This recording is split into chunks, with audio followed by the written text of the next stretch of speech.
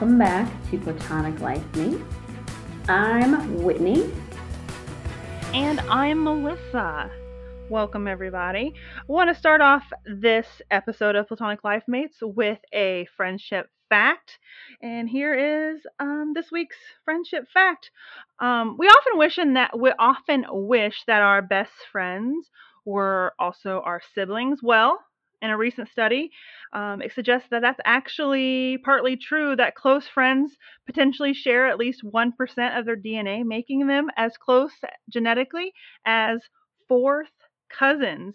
And then also researchers at Yale and the University of California, San Diego took data from 2,000 people and found that the chemistry that draws friends together might stem from shared DNA. And in fact, that could help explain the evolution of friendship. So Whitney, we might actually be related. We might be fourth cousins. Wow. How about that? That's weird. Scary. Ew, that's Yeah. kind of weird. I know, and because there's no, I know fourth cousins. I don't know how far back that is, but our families are in no way related. So if I had a brother, you could have potentially married my brother, and we would have been married your fourth cousin. There's no, so I don't know, but it's just interesting. Oh, I feel like we use that word too much. It's Oh yeah, that's our word. It's what was our other word that we came up with instead? I don't know. I think I said spellbinding, but I don't remember the other one. Intriguing. So I'm gonna start calling you, instead of my BFF forever or my platonic life mate, I'm gonna start calling you Cuz. Hey Cuz, how you doing today? So Cuz, how was your week? My week was fairly uneventful. How was my week? I had a stomach bug at the beginning. So that was fun. Now the baby has it, so that's been real fun today. I've changed, I think, like 20 diapers. I've been vomited on. I can't get that smell out of my nose, so now I'm really paranoid that I have poop and vomit on me. I don't think I do. I really don't think I do, but I keep smelling it. And I You think want a hot, steamy shower? I really want to shower real bad. And then I actually threw out a rug from the living room because I couldn't get the smell out of it.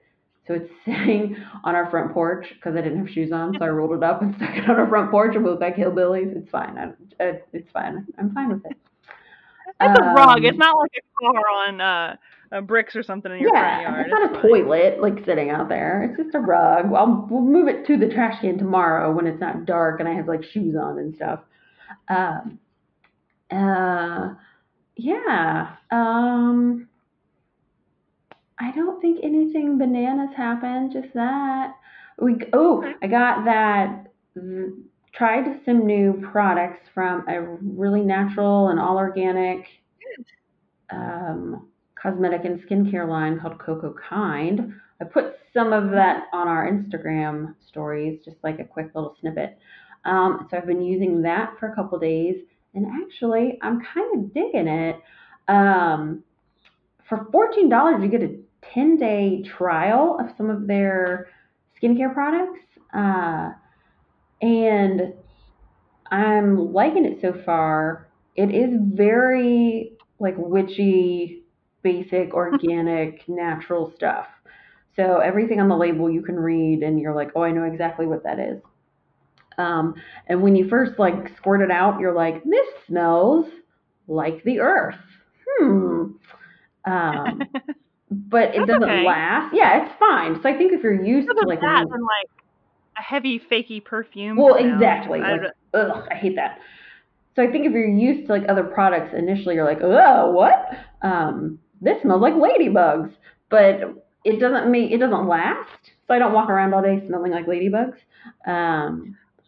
But what do ladybugs smell like? They have an earthy smell. It's not bad. It's just very earthy. Like dirt? Kind of, yeah. Like the outside after a spring rain, kind of. Yeah, they have a very, I don't know how to describe it. Go smell a ladybug. I don't know what to tell you if you don't know what ladybugs smell like. I can't help you with that. But I mean, I find that just walking up to a ladybug and smelling her would be kind of rude. How do you get a ladybug's consent to sniff her? Well, you just ask her. Consent is a very easy thing to get, Melissa. You shouldn't be scared of getting consent. Just ask. She'll How do you let get you consent from smell a her. ladybug? She's just gonna stare at me like. She will appreciate you asking. True. Fair. Okay. You're making this overcomplicated. Consent is very simple. But yeah, so I was kind of like, oh, that smells a lot earthier than I thought it would. But my skin feels super soft, really moisturized all day. I kind of keep rubbing my face like a creeper. And then I got some stuff for the baby too. He has really bad eczema in the winter and it's flaring up again. So they have some baby products, and I got one of their big old moisture sticks, and I've been putting on his stuff, and it's starting to look less scaly. So I am optimistically going down this path. I will keep you updated. Okay. But so far, I'm like kind of excited about it. Okay. Yeah, so that's just my week in a nutshell. Vomiting, pooping, getting rid of rugs, and smelling like ladybugs. Have you been tempted to try a vanilla frosty? No, fuck that shit. I'm still not on board. I just want to check in because I was wondering, I want to see which one of us is going to fall first. Oh, it won't be me. We know this. No. Challenge accepted. My week. I had a pretty okay week, all things considered, especially compared to the past couple of weeks.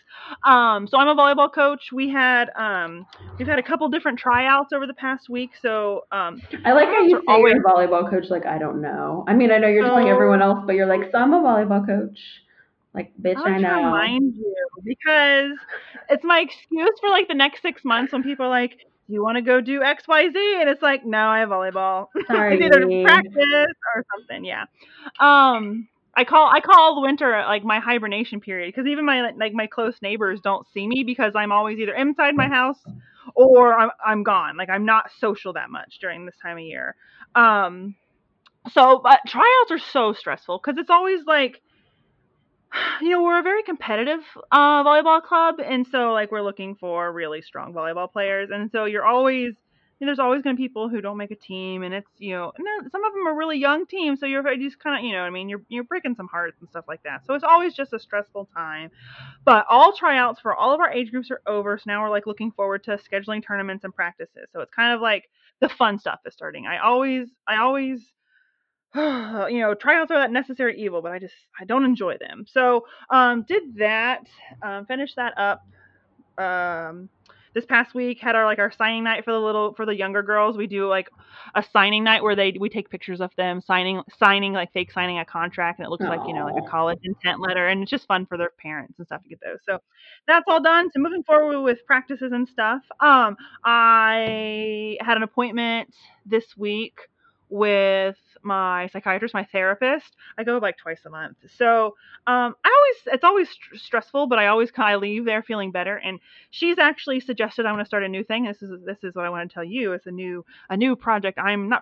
New thing I'm trying. She wants me to start journaling and writing down a lot of things, and even like past things, like going over things, and we're going to talk about things like that. So I decided, and I don't know why, I think I was just, I get roped into Pinterest. Like, you just scroll Pinterest, you just scroll it. Oh my gosh. So I decided that, like, well, if I'm going to journal, because she's like, you got to write down your feelings. And I said, well, it's going to just be pages and pages sometimes of, in different fonts and angry lettering, this sucks. And she's like, that's fine. So I decided, well, if I'm going to do this, have you seen like Pinterest or just online anywhere, the like dot journals where it's like a little dot grid on your paper and it helps you like be a little more creative in what you write and how you like structure things?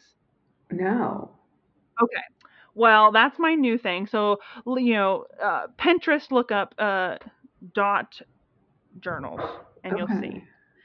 So I'm ready to try this. So I ordered that off of Amazon and it came today. So that's my next thing. So dot journaling is my new project or new undertaking. It'll last a week. I'll get bored. But it's just it's a fun thought, right? And then right now there is a trend on Facebook. I don't understand this, but I go between like, oh, I hate this, it pisses me off, between then also side of like, why do I really care? So I don't really know how I feel, but I'm sharing it anyway. So this is hunting season. I thought I got away from that because I don't live in the sticks, but apparently even people in the city are hunters. Okay, so I keep seeing all these like events. You see events like in your area. There's all these events, and they're for whatever they're like craft shows or like girls' nights where it's like wine and like nail part like people who sell like the nail stuff and the Scentsy stuff, like these like vendor events. But they're all called Hunting Widows Weekend. And it's just like I it's frustrating because Yeah. uh and yesterday one of my friends who's also a widow, she called, she didn't want to talk, she called me and she was crying. We were talking on the phone for probably 2 hours and she was crying because she was like she was invited by her friend to go to this event, and it's like a girls' night thing last night. But it ended up being, it was called like hunting widow night or something like that. And she's just like, this isn't, you're not a widow, you know? And it's Yeah. just, it was, I don't know, I hate the term triggering, but she was just blindsided by it. So I encourage anyone who is running one of these events just to find a different name, because you're not a widow. Your husband has a hobby. I didn't call myself, uh, my husband works in IT, weird hours widow. You know what I mean? So just find a different name. So that's just my week and my pet peeve of the week. How's that? Your beef of the week. I don't. My I beef of saw the week. your. I saw your post, and was like, that's disgusting. Like, So I made that post. I made that post. Well, for my friend my friend that called me, but then also so I don't know if I want to say this. I'll be really general. So actually, someone I'm friends with, and not just passively friends with, like someone who was a former teammate, either high school or college. I'm not going to pinpoint, but she's running one of these events, and she's calling it this, and I was just like, that's a really big miss. Like yeah, you know someone who's a widow. You know what I mean? yeah. You know, and I Like, guess and I it's just not something small. Like, no, and I to guess take the I think widow thing. Someone has lost a spouse, and you're being like, oh, I've lost my spouse to hunting. Like, fuck it's a weekend. Like, you. figure it out. I get it. It sucks. Like, he's gone, and maybe you have kids, and you have to take care of the kids but I mean, it's also real life. Like, Yeah. it sucks. And I, imagine, like, at least he's coming home on Sunday or next week or whatever it is, right? yeah. And I get it. I get it. It's kind of like kitschy and like, ha, like, I get it. Like, I get it. I really, really do. I understand why it's like funny, and it's like these like, like a lot of the images for these events are like deer antlers with like really pretty flowers, like girly antlers. I get it. I really, really do. But it's just a miss. Yeah. It's a hard miss. And I guess I would kind of equate it with like people who post like fake ultrasounds on like April Fools, and you're like, and some people kind of get bothered by it who have fertility issues and stuff like Mm-hmm. that. So I mean, it's kind of up there with that kind of thing. So I hesitate saying like I'm offended by this, because I'm really not offended by it. It affects me in no way. Like someone could walk up on the street and like cuss me out and call me every name you want. You know what I mean? And it wouldn't really affect, because I don't really care about other people's opinions. But I care about this because I saw firsthand like how much it was affecting someone, Yeah. and it's just a miss. Like, Yeah. just think about that, you know. So Well, because sorry to go on a tangent. no, because it's just something of like, you think you're just being like cute and funny with words, but words Right. matter. And like, I get what you're saying, because I'm in this world all the time with what I do. Like, this, Hmm. this is like my job, so I get it. Like, I just was teaching a class for somebody, and I was talking about how like it's appropriate in work and what to say, and like things like calling somebody like, what are you, crazy, and why saying things like Hmm. that isn't like, we in this house are teaching, little miss, like that's something we don't say. That's not something nice to Right. say, because you never know who's around you. And one student Hmm. didn't understand, and he was just like, well, why couldn't I say that? I was like, well, just Yeah. think about what it is that you're trying to articulate with these words, and you never know who's around you. And like, Right. why is it so important that you cling to this one word or idea? Yeah. And the word that you're using actually could be someone's identity, or could can really mean something to somebody and has been a label on somebody. And you're now using that as something else that's either been demeaned or taken away. And so just think Yeah. about that. So I, And it's yeah, highly used, and I would even say, like, because it's highly used, it's almost trite. And so if you're going to have an event, like, put more effort into it and, like, think of, like, because, you know what I mean? Because it's all over. I see all kinds of them. So come up right. with, like, a better name. And I have seen some better ones. I mean, they're still kind of cutesy, but just I think is okay. Like, I think one of them was something like, oh, when, you know, he's away hunting the buck, we're going to spin the dough. Okay, Or, you know, yeah. like a play on buck and dough. And I'm like, or like, you know,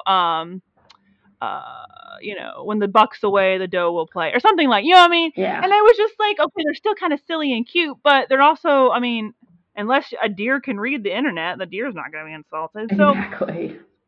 Like, but I to guess, and be I a guess, widow, I, there's been some trauma. I mhm. mean, let's be honest. For someone to have that label, there's been trauma. For your husband to just be out spending a lot of time away from the house, that He has sucks. a hobby. He has a Exactly. hobby, you So know? yeah, like Now, you're I being will say, obtuse to this mhm. situation, and yeah. So that's why I decided to kind of make a generalized statement on it. I have seen some people who are a lot more, what's the word?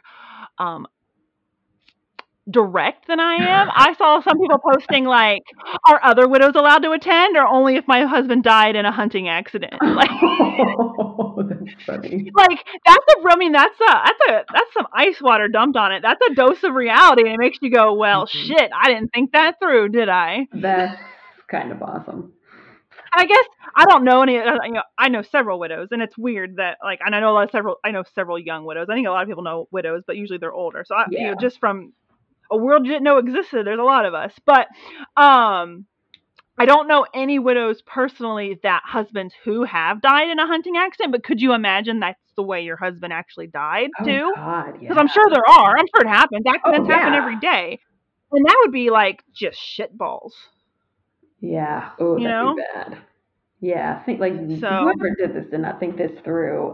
People get it's killed in hunting I mean, accidents. if you Google like there's like merchandise like hunting widow like shirts with deer antlers on them. So again, like I'm not I hate the word triggered, but I'm not like insulted. It doesn't affect me, but it's just still it's a miss. I mean, I guess that's the gentlest way to say it. It's just a miss. Like, be more creative. Like, if everyone's doing it, like, then make your event stand out. You know, Yeah. just Yeah. like come up with a better name. Be creative. You know, like last week, when I made up the game for us, I didn't call it like, oh, Aries versus Sagittarius. Like, I made a funny name for it. Like, challenge yourself and make your event stand out. If your event is like everyone else, or your girls' night is like everyone else's, like, well, then why bother? Because you're just like everyone else, and I'll just go to the other one then. So, end of rant. Let's move on. Okay. Oh, actually, I have one more thing to add about my week. Okay. Sort of. Okay. So, I got a compliment about our podcast. Oh. But she preferenced this, and she's like, I mean this in the nicest way possible. And you're Uh-oh. like, oh God. You know, it's one of those things that's like a backhanded compliment. I was prepared for it. No, but she's a sweetheart, so I didn't think. But she goes, I mean this in the best way possible. I'm enjoying your podcast because it's mindless listening. I can just enjoy it. It's like a conversation with friends. Okay, well okay. And I That's was like, cool. that's what it's supposed to be. It is supposed to be a Exactly. conversation with friends. And Yeah. I don't take mindless as in like duh. I just think it's like Yeah. it's kind of like when you were talking about the show Veep, and I said, is it a background show or is it a show that I have to pay attention to? And you're like, it could be, but it's like you should pay attention to. You know what I mean? Yeah. Well, So it's just too good to like not, but you can definitely right, put it on. Yeah. exactly. Oh, and it's kind of how the things like what we're talking about is not some plot to like we're not enacting a murder mystery every week. We Oh have to my follow God, wrong no. wid for word. It's just a conversation, Yeah. and I didn't. So and that's how I took it. But I could see where she was like, That's I really mean this funny. in the nicest way possible. So I love it. But that's what it's she's supposed to also be. she was also one of the two people who told me the week before that she likes Vanilla Frosty, and Oh, well. And so Okay. she texts me that, and then Ross is like, "Who's the other person that liked the Vanilla Frosty?" So I The know other she's freak. listening. The other freak who likes Vanilla Frosty. Yeah, weirdos. Ugh. They're actually, and what's funny is they're both. It's Amanda and Linda. They're both really good friends too, so it's funny too. So they like, she's like, I knew it was her. You brought the freaks here. See, it's I only know. you're the one that knows the freaks, not me. All the freaks are up north, and the Yeah. weirdos are down south.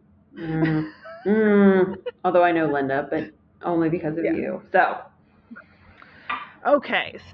All right. I have a little game for you this week. It's not creatively named because I've been cleaning up poop. So that's a myth. You should try harder. Make your event better than everyone else's. Then it's called Poopy Pants or Vomit Shirt. That's what the game is called. Okay? Ew. Is this a spell test? Because I forfeit. And if you win, you either get the Poopy Pants or the Vomit Shirt. No. It's better than a Vanilla Frosty. Well, yeah, that's true. In honor of American Royals, the book we read for today's episode and will discuss henceforth. Henceforth. Henceforth. I'm very regal. Yeah, because I'm royal AF. Okay, so today's game it's actually called The Royal Whoopsie or Final Destination Death. Okay?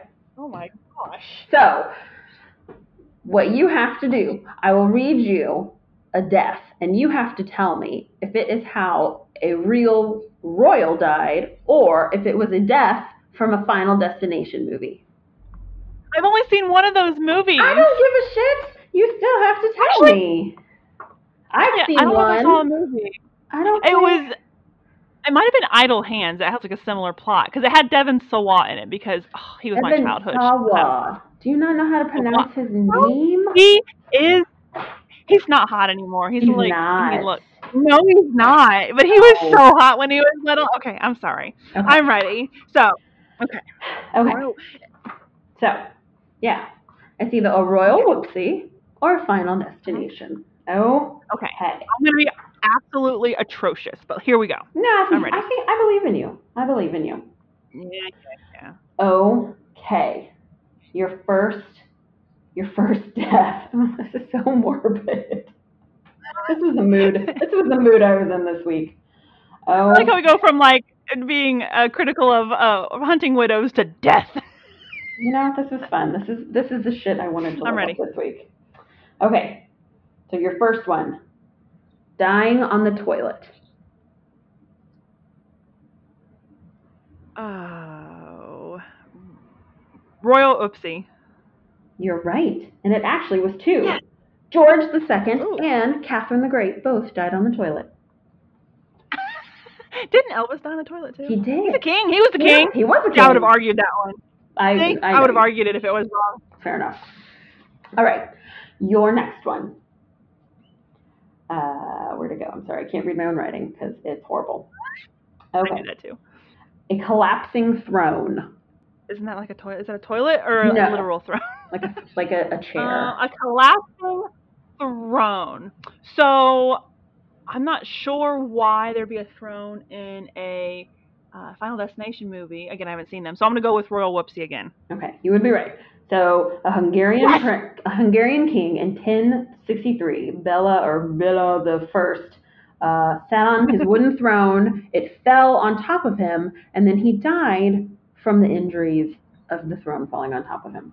How far did he fall? What type of? I don't know. Too many questions. You know what? I didn't delve right into it. Okay. Third one, decapitation. Oh. I would definitely the French royals die because that's both probably. Well, I mean, French royals definitely right. There were lots of decapitations in Final Destination, so I didn't go into too much detail here.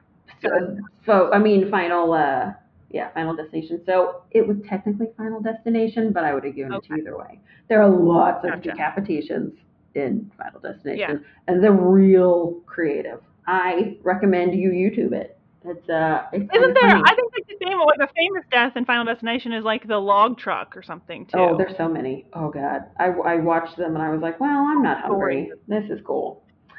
Some spaghetti and ravioli now. Yeah. Cooked in a tanning bed. Ooh. Oh, that's Final Destination. Yeah, I think you're thinking that one. Yeah. Okay. Well, I mean, royals. I mean, if they probably do, but we don't know. They don't advertise their tanning bed habits. True.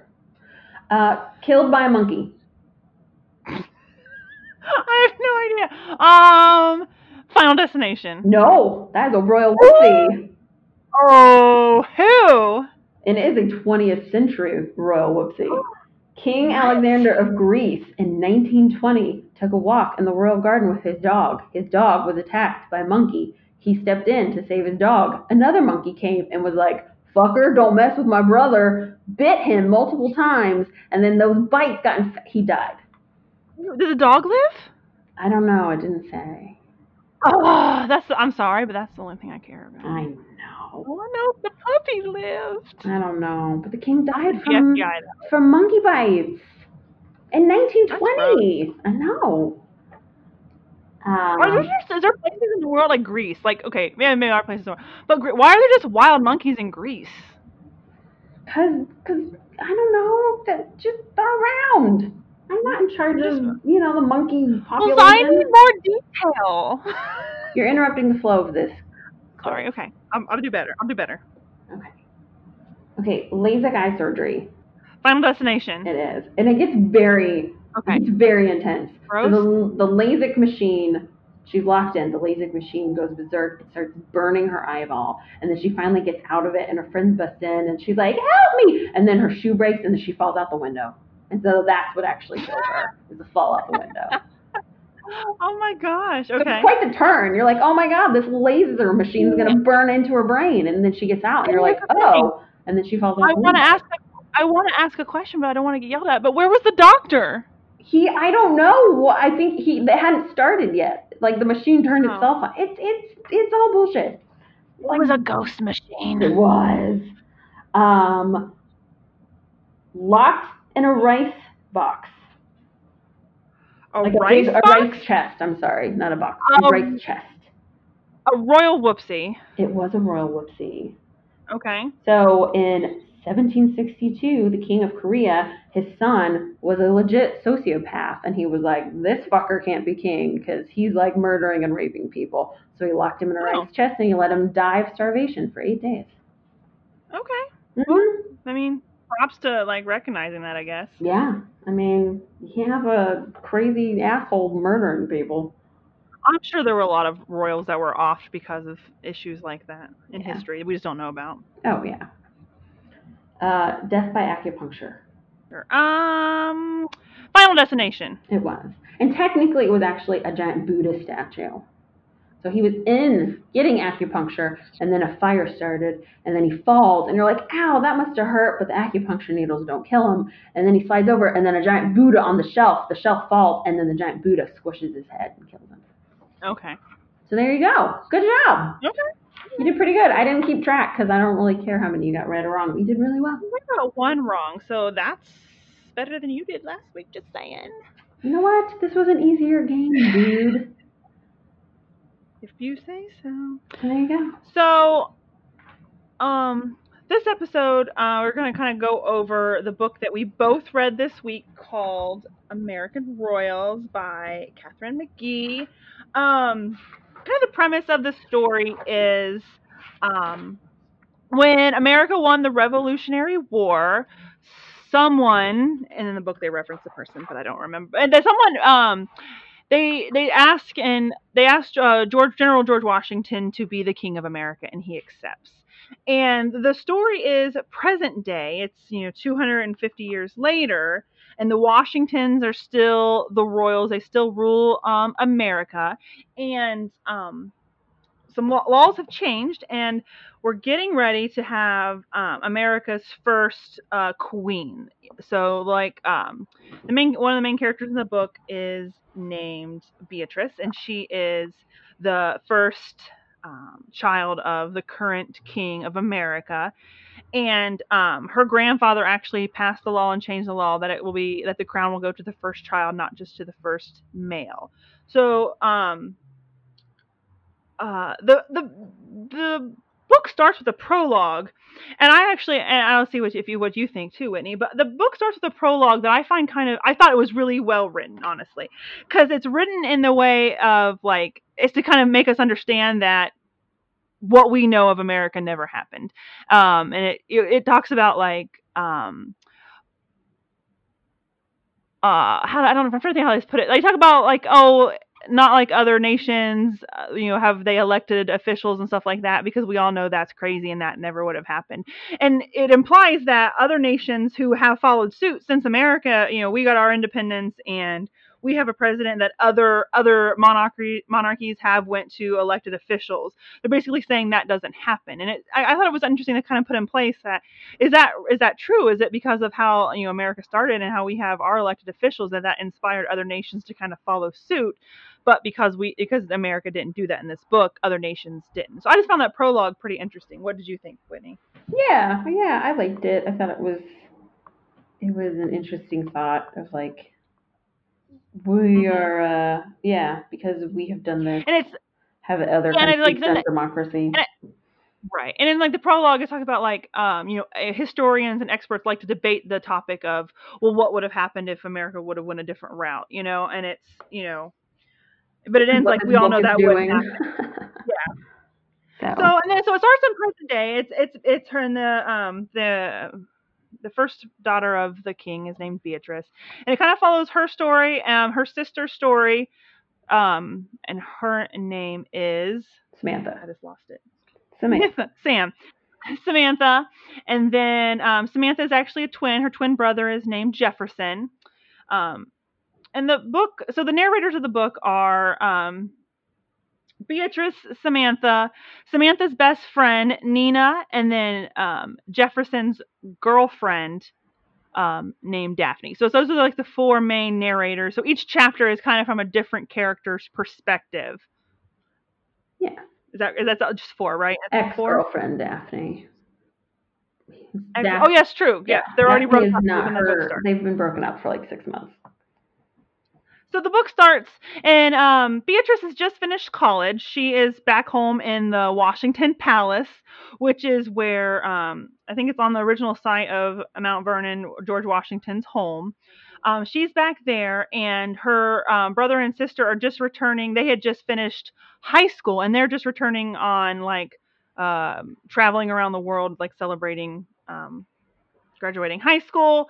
And it's just I'm trying to think. It's just kind of how it starts. So yeah, we start. We open up. Beatrice is in this like cabinet meeting with her dad. It's the night of this annual Queen's Ball, which is this like big yearly thing. It's like the event everyone wants to be at. So we kind of meet Beatrice. We start hearing her point of view on stuff. She's wrapped up at Harvard, so she's a smarty pants. And so we kind of hear a little bit from her point of view. Wraps up the meeting, and then her dad asks her to stay after the cabinet meeting wraps up, and her mom comes in, and then they ambush her. They're like, Beatrice, are you seeing anybody we don't know about? She's like, what? You know the answer to that is no. And they're like, okay, we knew that. So here's a binder full of men. Because we basically think that you need to start thinking about picking somebody to marry, because you're going to be queen, bitch, and you need a king, because America is not ready for a lady queen. So yeah, that's kind of the thing. It's kind of like, well, there's like diehards who like would rather her brother Jefferson be the king instead of her, and it's just, I mean, it's interesting because it is. I mean, there's still sexism in the world. I mean, because it's present day, and we just still deal with sexism. So I'm like, it's pretty spot on. Like I could see it. Like we haven't had a female president yet, and and I'm sure when we do, there's going to be like comments about her being a woman and like how could she be the president when she bleeds every month and stuff like that. It's just yeah. It didn't feel too off. You were like, okay. It really did. And the folder is all these like and there's all kinds of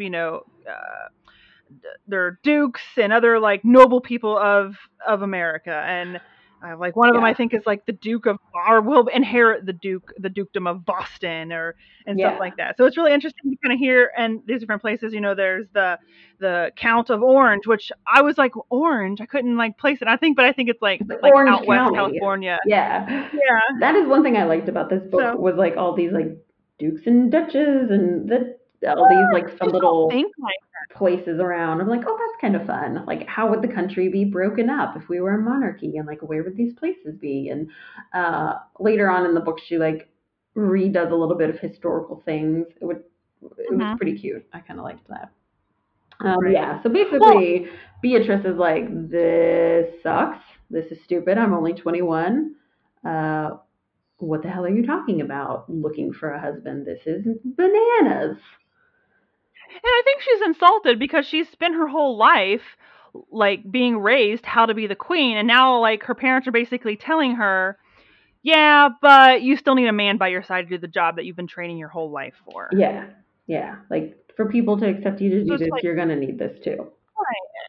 So it's almost like, well, why did I waste, not waste, but yeah, why did I waste my childhood to prepare for this when it was all for naught? Because I just still need a man to do it for me. Anyway. Yeah. And then it was also heartbreaking too because she talks a little bit about her grandfather, the one who um, kind of lifted the law that the crown would pass to the firstborn son, and now it would pass to the firstborn child.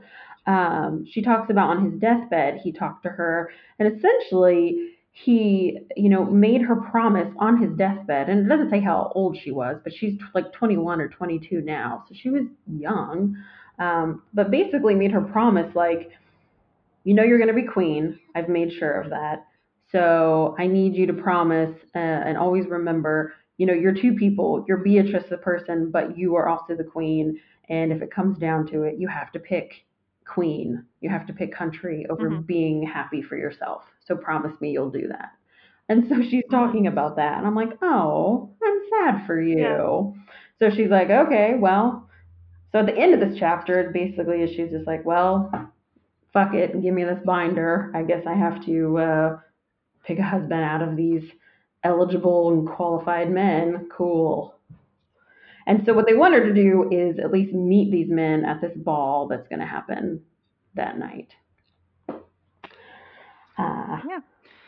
so then we go to Nina, who is the Princess Sam's best friend, who's a commoner. Ooh, a commoner. And she is at college at the King's College, which is there in the the Mount Vernon, DC area.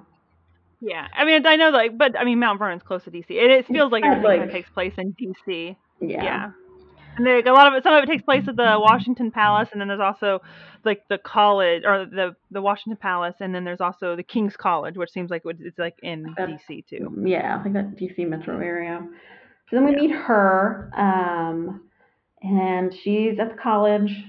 She's doing the class thing. She works at the library. She's just a regular college kid. And then we learn a little bit about her and her friendship with Sam. So they've been friends since she was like 11, so a while. Or might have even Hmm. been younger than that. I don't know numbers. Yeah. Um, They were young. They were little. they were Maybe little. 6. Yeah, might have Yeah. actually. Yeah, I think you're right. I think it's actually younger. And so she gives us a little background on when her and Sam met. Her mom was Hmm. interviewing for a job at the palace, and her babysitter got sick, so her mom had to bring her, and she kind of like deposits her on a bench and is like, "Please sit here and be quiet." And Nina is like a good kid, so she's like, "Yep, will do. I'm just gonna read this book." And then Hmm. Sam comes scurrying along as this little precocious princess who's like, "I get in trouble." Starts talking to her. They run off and do something. Uh, Spoiler alert, her mom got the job at the palace. Um, You know what I like about Sam's mom is, and just how she's written. She's not a main character at all, and it's not. Her mom's a lesbian, so she has two moms. She has a mom and a mama, and it's just stated. It's not, yeah, there's no like tiptoe around it, or like her parents are like, it's just stated. It's never explained. It's just stated. And I like how it's just very matter of fact. It's me not, too. It's not, the characters aren't based on like stereotypes of like lesbians. It's not like a plot. It just is. They just happen to be lesbians, and it just is what it is. And I Yeah. really liked that. It was like, yeah, it was like the other people's parents were just parents. So it wasn't like any Yeah, other, yeah, I appreciated that. they're just like any other parent. It wasn't like, yeah. Yeah, we didn't have to go into anything about They didn't it. lean into it or like make a point of like, see, we wrote a Ooh, character that's, same-sex parents. Yeah. yeah. Yeah, Yeah. I And like appreciate that. Nina, or there wasn't like anything where like Nina was made fun of because she had to, like, it just was, and everyone accepted it. And it was just a normal part of life. No one cared. I Yeah, loved it. I did too. I really did appreciate that about this. Yes, we learned that background. We learned that Nina and then the two twins, the royal twins, were like really tight. They all hung Yeah. out. They were pretty much always, her and Sam were best friends, but her, Sam, and Jeff were pretty much always together in Yeah. the palace. Nina went on like vacations with them and has been to like these balls, these queen balls, like every year since they've been old enough to go. And like Hmm. she's always in the palace hanging out. Um, and so, And she always, and in her, she keeps making like kind of like just general references to something that happened, over the summer, but like at the yes, end of the school year. But we don't go into detail. It's just something that happened, and you're like, oh, what happened? What yeah, she happened? keeps mentioning It's just something one of those at the twins' graduation party party. happens, Yeah. and she hasn't told Sam, and it's put a little bit of a wedge between them. But Hmm. then the twins, boop, the day after they went on their grand tour of Asia, and she hasn't seen him since. Right, and you kind of get the impression that she thinks that it's time, like she just has to move on with her life, and that her best friend Sam is gonna, she has to move. Like she's just kind of ready to, she's made new friends at college because she's kind of assumed that her time with Sam and spending time with the royals is over because Sam just kind of checks out on her a little bit. Yeah, and none of her new friends know she is friends with the royals. She Hmm. like hasn't told any of them. So yeah, she's kind of keeping it on the down low. So she gets done with class, she's talking to her new friends, and she's outside, and then all of a sudden she sees a town car, and in the window there's a big sign and it says Nina. And so she's like, I have an appointment, guys. And so she waits for them to leave. She hops into the car. It's Princess Sam. She's back from, I don't know, being fabulous in Asia. And Yeah. and they're like, oh my God, I haven't seen you, blah, blah, blah. It's so good. Yay. Yeah, royal things. Uh, And she basically comes there because she wants someone to go with her to the Queen's ball. Like she just assumes that Sam's gonna go with her. Like, oh, I just came for you to do this with me. She doesn't ask her. She just kind of tells her Yeah, in she's a like, way. of course you don't have anything else going on, so you're gonna go with me. Yeah. And And then she doesn't want to, because she's working at the library and she just wants to kind of keep a low profile on things. But she gets talked into it, and so she she does. does end up going with her friend. She borrows a dress from Sam and she goes. And then when they're there, Sam not kind of, she ditches her. She just kind of disappears on her. She does. She does. Although I will say, when they're in the car, so they have been ever since they were little. They found out that M&M's makes like different formulas for each country. So they've been trying each M&M from each country, and Sam brings back M&M's from whatever country she was in. I don't remember, like from Bangkok or something. Yeah. And so that was sweet. Um, but yeah, so she talks her in, and Nina decides, yep, okay, I will go to this ball with you. Let's do it. And then we meet Daphne, who we I can't learn stand this person. she's So a Daphne, sociopath in the making. Uh, she is. Daphne is the ex-girlfriend of Jefferson, and Jefferson is Sam's twin brother. So he's the person who would be the next crown if the law hadn't been changed. But that's really a non-issue. Like he's not. I expected him to kind of be like a brooding man who's like, "I was supposed to be my job. I was supposed to be," but he doesn't really seem to he's give a shit. not. No, he's just like, And actually, would have. and throughout the whole book, and you'll kind of see, like throughout the whole book, the crown is like, it's not, no one's like oh, like I should be the crown. I should be the like. It's kind of like it just is what it is. Like Beatrice is going to be the queen, and no one questions it or like envies her or anything really. As far as like having the like she's the one who's going to inherit the crown. Specifically Jefferson, who you think would, because Yeah. he's the first and only male of the current king, and he's just Yeah. there. But Yeah, and he's but the first person this new law affects. So yeah. he's the first male that like would, this crown's been stolen from me, and he like two shits does not give. Yeah, and even Sam, who we'll talk about a little bit down the road, has serious like middle child syndrome. Uh, but like even in that, you don't get the sense like she wants to be queen necessarily. Everyone just is like, nope, Beatrice is queen. That's what she's been born to do. Cool. All right. When we meet Daphne, like right away that she's just like scheming, conniving a-hole. Like we Yeah. just know right away. But I And will like say, her reading whole about her, I kept forgetting that she's at most 18. Like she's 17 yeah, or 18, and I was like, yeah, she's oh because my she's a god, senior in high school, right? this She's a senior in bitch high is school. what? No, she's like 30. Nope, she's like 17 or No. 18. And that was the thing too, is like throughout this whole book, like it's been a while since I've read a YA book. Me too. And or at least reading one like this book, I know why. Right? Or one like this. I read some other ones that are like Sarah J. Maas ones. Those are the most recent ones Yeah. I've read, and they're very different.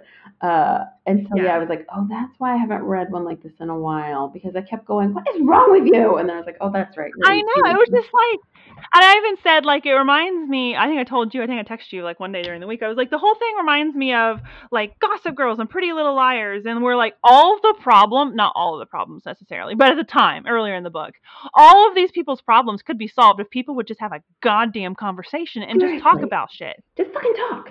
Just like have a conversation and be like, so I'm feeling this way. And the person like, no, that's not what this is. It's actually this. Oh, okay, cool. Boom, done. Of course, then you wouldn't have a book. But still, no. So we meet Daphne, and Daphne's basically, planning and scheming how to get Jefferson back, because her whole life has been revolved around getting a crown. But she's not even gonna get. If she gets a crown, sure, but she's not gonna be a queen. She's gonna be the princess. And the princess, like third down, like not even a real princess, like a married into third down the line princess of like two people. And at first I thought like, oh, this bitch is gonna be diabolical. Like she's like gonna like poison people, and no, she just whines. She just whines and schemes a little bit, but not enough. I needed her to scheme actually more. do anything. Even her schemes that work, they work because someone was dumb, not because they were good. Like she's not even good at scheming. But we meet her, and it's not even really. She's just her whole character is portraying like prim and proper and really good. Like she volunteers at a hospital, but all the time she's conniving. Like she works with the press to get pictures in the paper. She follows. She has like notes on her phone. Every time something goes in the media, it alerts her phone. Like she is just. I mean, she's got a skill at that, but her whole character is around getting Jefferson back. Even her parents are. And this has been planned for her life. Like she enrolled into a school, a girls' school where the princesses went to school, just so that she could like meet the princesses and thus meet Jefferson. Yeah. Like her whole life and her whole character is Jefferson and getting back with Jefferson. And I almost feel sorry for her, because that's a shit life, right? It is. But she has so many opportunities. It was very one note for her. Like I wanted, you're supposed to be the villain in this. I wish you had been She was a shit villain. I needed you to be more diabolical. And that's what the story lacked. That was my issue. Is the story was just 42 chapters of people bitching. Yeah,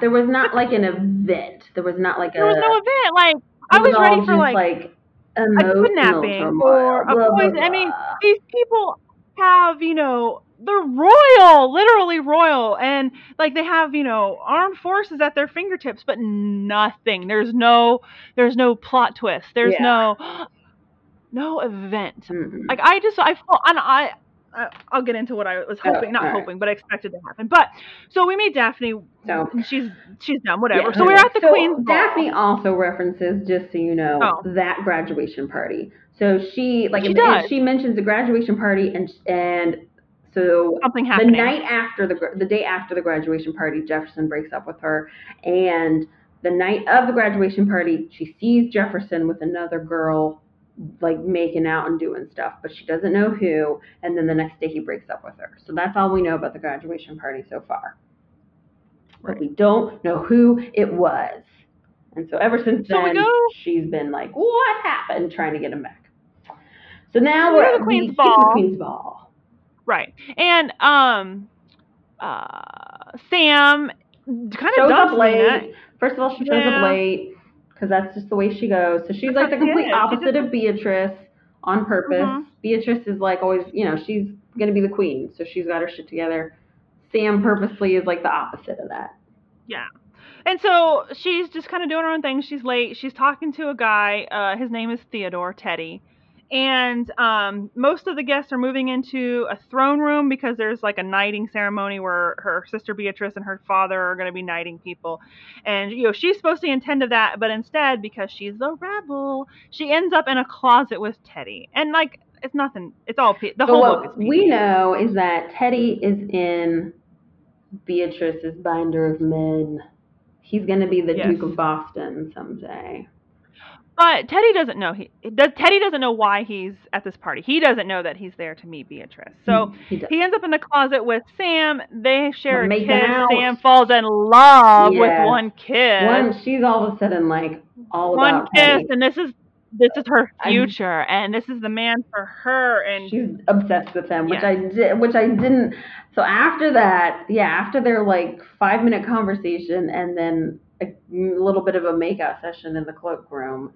She's just like all about him. Yeah, I did not understand that. She has picked out her wedding colors. She's like obsessed with him.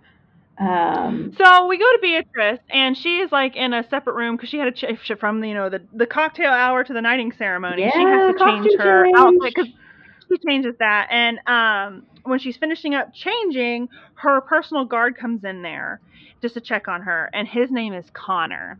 And so she's having a little bit of a freak out because she's like thinking about she doesn't want to meet these men. Oh my god, I have to meet these dudes. Yeah, these young men / boys. Ugh. And so she's having a little bit of like a moment, right? So she had cleared the room, and then a knock, and it's Connor. She calls him in, and she like relaxes, and then we're like, oh, why did you relax? Who's this guy? Yeah, well, you know what though, the way she described him when she walked out of the meeting earlier when her father called her back in, I knew. I was just like, there's something there. But lo and behold, in this, and when she's having a costume change, she's already changed again. Whole book's PG. They end up sharing a little disappointing because there were a couple times. So we learn a little bit about Connor, that he's been her guard for a while. And of course, he's part of the Revere Guard. Yes. So. And the Revere Guard is named, they're Secret Service, but they're not called Secret Service, they're called Revere Guard. And it's like, they are more elite. Yes. They wear they're just, plain dress suits or whatever. And they have a little lantern in honor of, Paul Revere. But the Revere Guard is more elite, more powerful, more training than even Navy SEALs. Like, Connor he can kill people with his bare hands. And I knew right away, Whitney, that this was my favorite character. He's not even a narrator character. This is my favorite character. You give me a strong alpha tattooed man of age, and my panties drop. I am like, this is my character. I know. This is my bad boy, my rugged, handsome alpha, murder people, love it. Oh my gosh. Like, and in fact, every time I would finish a Beatrice chapter, I was like, I gotta listen to Daphne bitch and Sam complain. I'm just like, get back to Beatrice and Connor so they can have sex. I know, but of course they don't. Because this book is know. I was just like, please. I know. There were a couple times where I was like, damn, this YA nonsense. And there's even times where they imply there was sex, and they're like, you know what I mean? Because like people spend the night in each other's rooms, and and they're like, and we're doing stuff. You know, then even like they're like having an internal monologue, and they're like, you know, but we're not doing everything. But I don't. Yeah, yet. exactly. You're just like, nah. I actually have. Stop. I think the only You're person. 21, 22 years old. Stop talking like that. I actually think the only person who has sex who's confirmed is Daphne, which was and she's the youngest one, and because I don't even think she's of age, or if she is, she's 18 maybe, well, but she's a senior in high school, so she could be 17. Well, and she's like the bad girl, right? And so she's the only one that's had sex, and that was my one complaint with this of like, I don't like that you're like, well, the only one is the villain, and she's the only one having sex. Well, one, she's the youngest. Two, Beatrice is like 22, right? She's graduated Harvard. She's probably 22-ish in the ballpark there, because I think she's 3 or 4 years older than the twins. And like, it just perpetuates that like sex is bad, and you have to say, no. Beatrice should be getting some.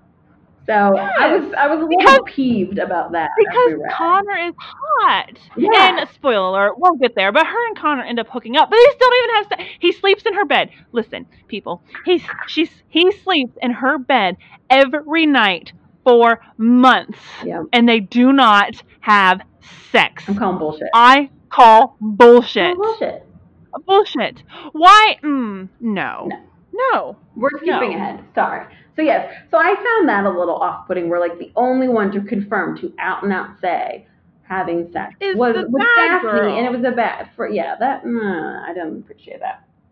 And honestly, okay, I could believe Beatrice's character not having sex because she is, you know, been tailor-made from birth to be the queen. So okay.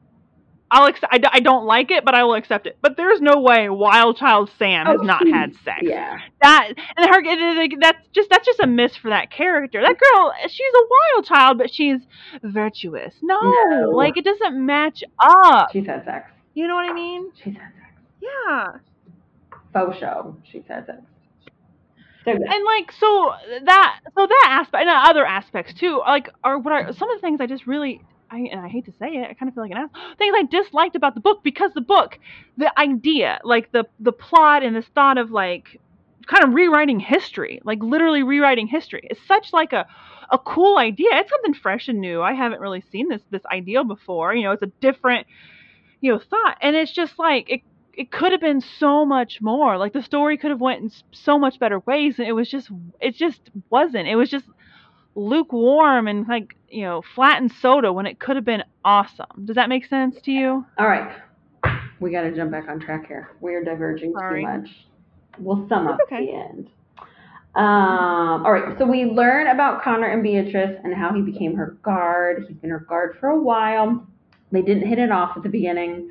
And then what kind of broke the ice.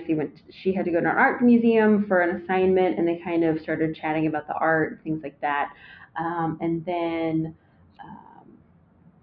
after that, he kind of like warmed up to her, and ever since then they've been more chummy. And she feels like he's kind of the only person she's sort of real around. So that was really sweet. It's her first and only real friend, because he was with her through college and everything. All of college. And so it was like really sad and really sweet at the same time, because you're like, oh, that's the only person you feel like comfortable around. Sweet. Mm-hmm. Also very sad. So that was what happened there. So then she kind of gets her shit together, goes back out to the ball, and is like, okay, now I have to go meet these other humans, and I have a super big crush on you. So yay, fuck me. And most of these guys that she meets are just, they're, you know, I picture them as like really greasy used car salesmen. Yes. Like they're just braggadocious. They're just, well, my family has X, Y, and Z. And like one guy, like his parents are really into like winery. They are not really into, they have a winery and all this stuff. And she's like, you know, trying to be like diplomatic about things, like, oh, like agriculture is very important. He's like, creating wine is not agriculture, it's an art. Yeah. And it's just like, okay. You know, calm down, Skippy. And they're just, I mean, he's not the only, like, they're all just, like, really full of themselves, and they're just, and a lot of times she's, like, when she's meeting him, like, she's, like, dancing with him on the dance floor, and they're just kind of scuzzy. Yeah. So, they're just like, the last king. Yeah, and they're just overselling it. And so the last one on her list is Theodore, Teddy. Yes. And he asked her to dance, and she just says, actually, could we just sit down and talk? And that's what they do. And he's just, and he really, he doesn't think he has a chance. Like, he just, like, all these other people here, all these other guys have so much more to offer than he does. And so he's just, it's just like a formality for him. And plus, like, he didn't know originally why his parents were taking him to this ball. Yeah, like, they sprung on him last minute of like, oh, by the way, you kind of made a short list as like possible king. Okay, bye, go talk to her. So he's like, and he finds this out after he makes out or kisses Sam in the closet. Yes. So he talks to Bea, and they just have a really nice conversation, and she's at ease. And it turns out that Teddy is actually like a really nice guy, and he's the first one to actually ask about her and how she's doing, and like, hey, I just heard about what you have to do. I heard about your, like you have and like the absurdity of what's happening. Like, and then he acknowledges it. And he's like, so do you have like a binder? Because that's what my parents would do. And she's like, oh my God, I do. And so they just have a nice chat about just kind of the silliness of this and just about life in general. And she feels comfortable around him, and she actually invites him to a musical. Theater. Yes, the theater. It's very royal. Would you come to the opening of a musical? Blah, blah, blah. And he accepts, of course, because you don't turn down the future queen of America, because, that's a bitch move. He basically doesn't have a choice. Like, he's just going. Exactly. And she kind of, afterwards, like, in hindsight, when she's kind of reflecting on it, she realizes that, like, they're going to go out in public together, like, on display. And she kind of realizes, like, well, maybe that wasn't the best, like, first date idea. But too late now. Yeah. So while that's going on, Nina is out about in the party, kind of walking around. Sam runs into her and is like, hey, so I, just ran into a hot guy and made out with him in a coat closet. And Nina's like, yep, that sounds about right. Cool, good for you. And so Nina's like, this is a little much for me. I'm going to step out for a little bit. So she steps out onto the terrace, and then Jeff, Prince Jefferson, pops out there too, talks to her for a little bit. And he's like, oh yeah, remember we used to, sneak out here and watch the fireworks when we weren't old enough to come to this ball, blah, blah, blah. And she's kind of acting a little squirrely. Well, then we realize, because she has this little, like, memory flashback of the graduation party, and it turns out she's the girl that he was making out with. And so she's pretty peeved with him, because turns out she and Jefferson hooked up. No, not naughty all the way hooked up, because no one else does that in the book. She spends the night in his bed, but they don't and do it. They just make out. They just make out.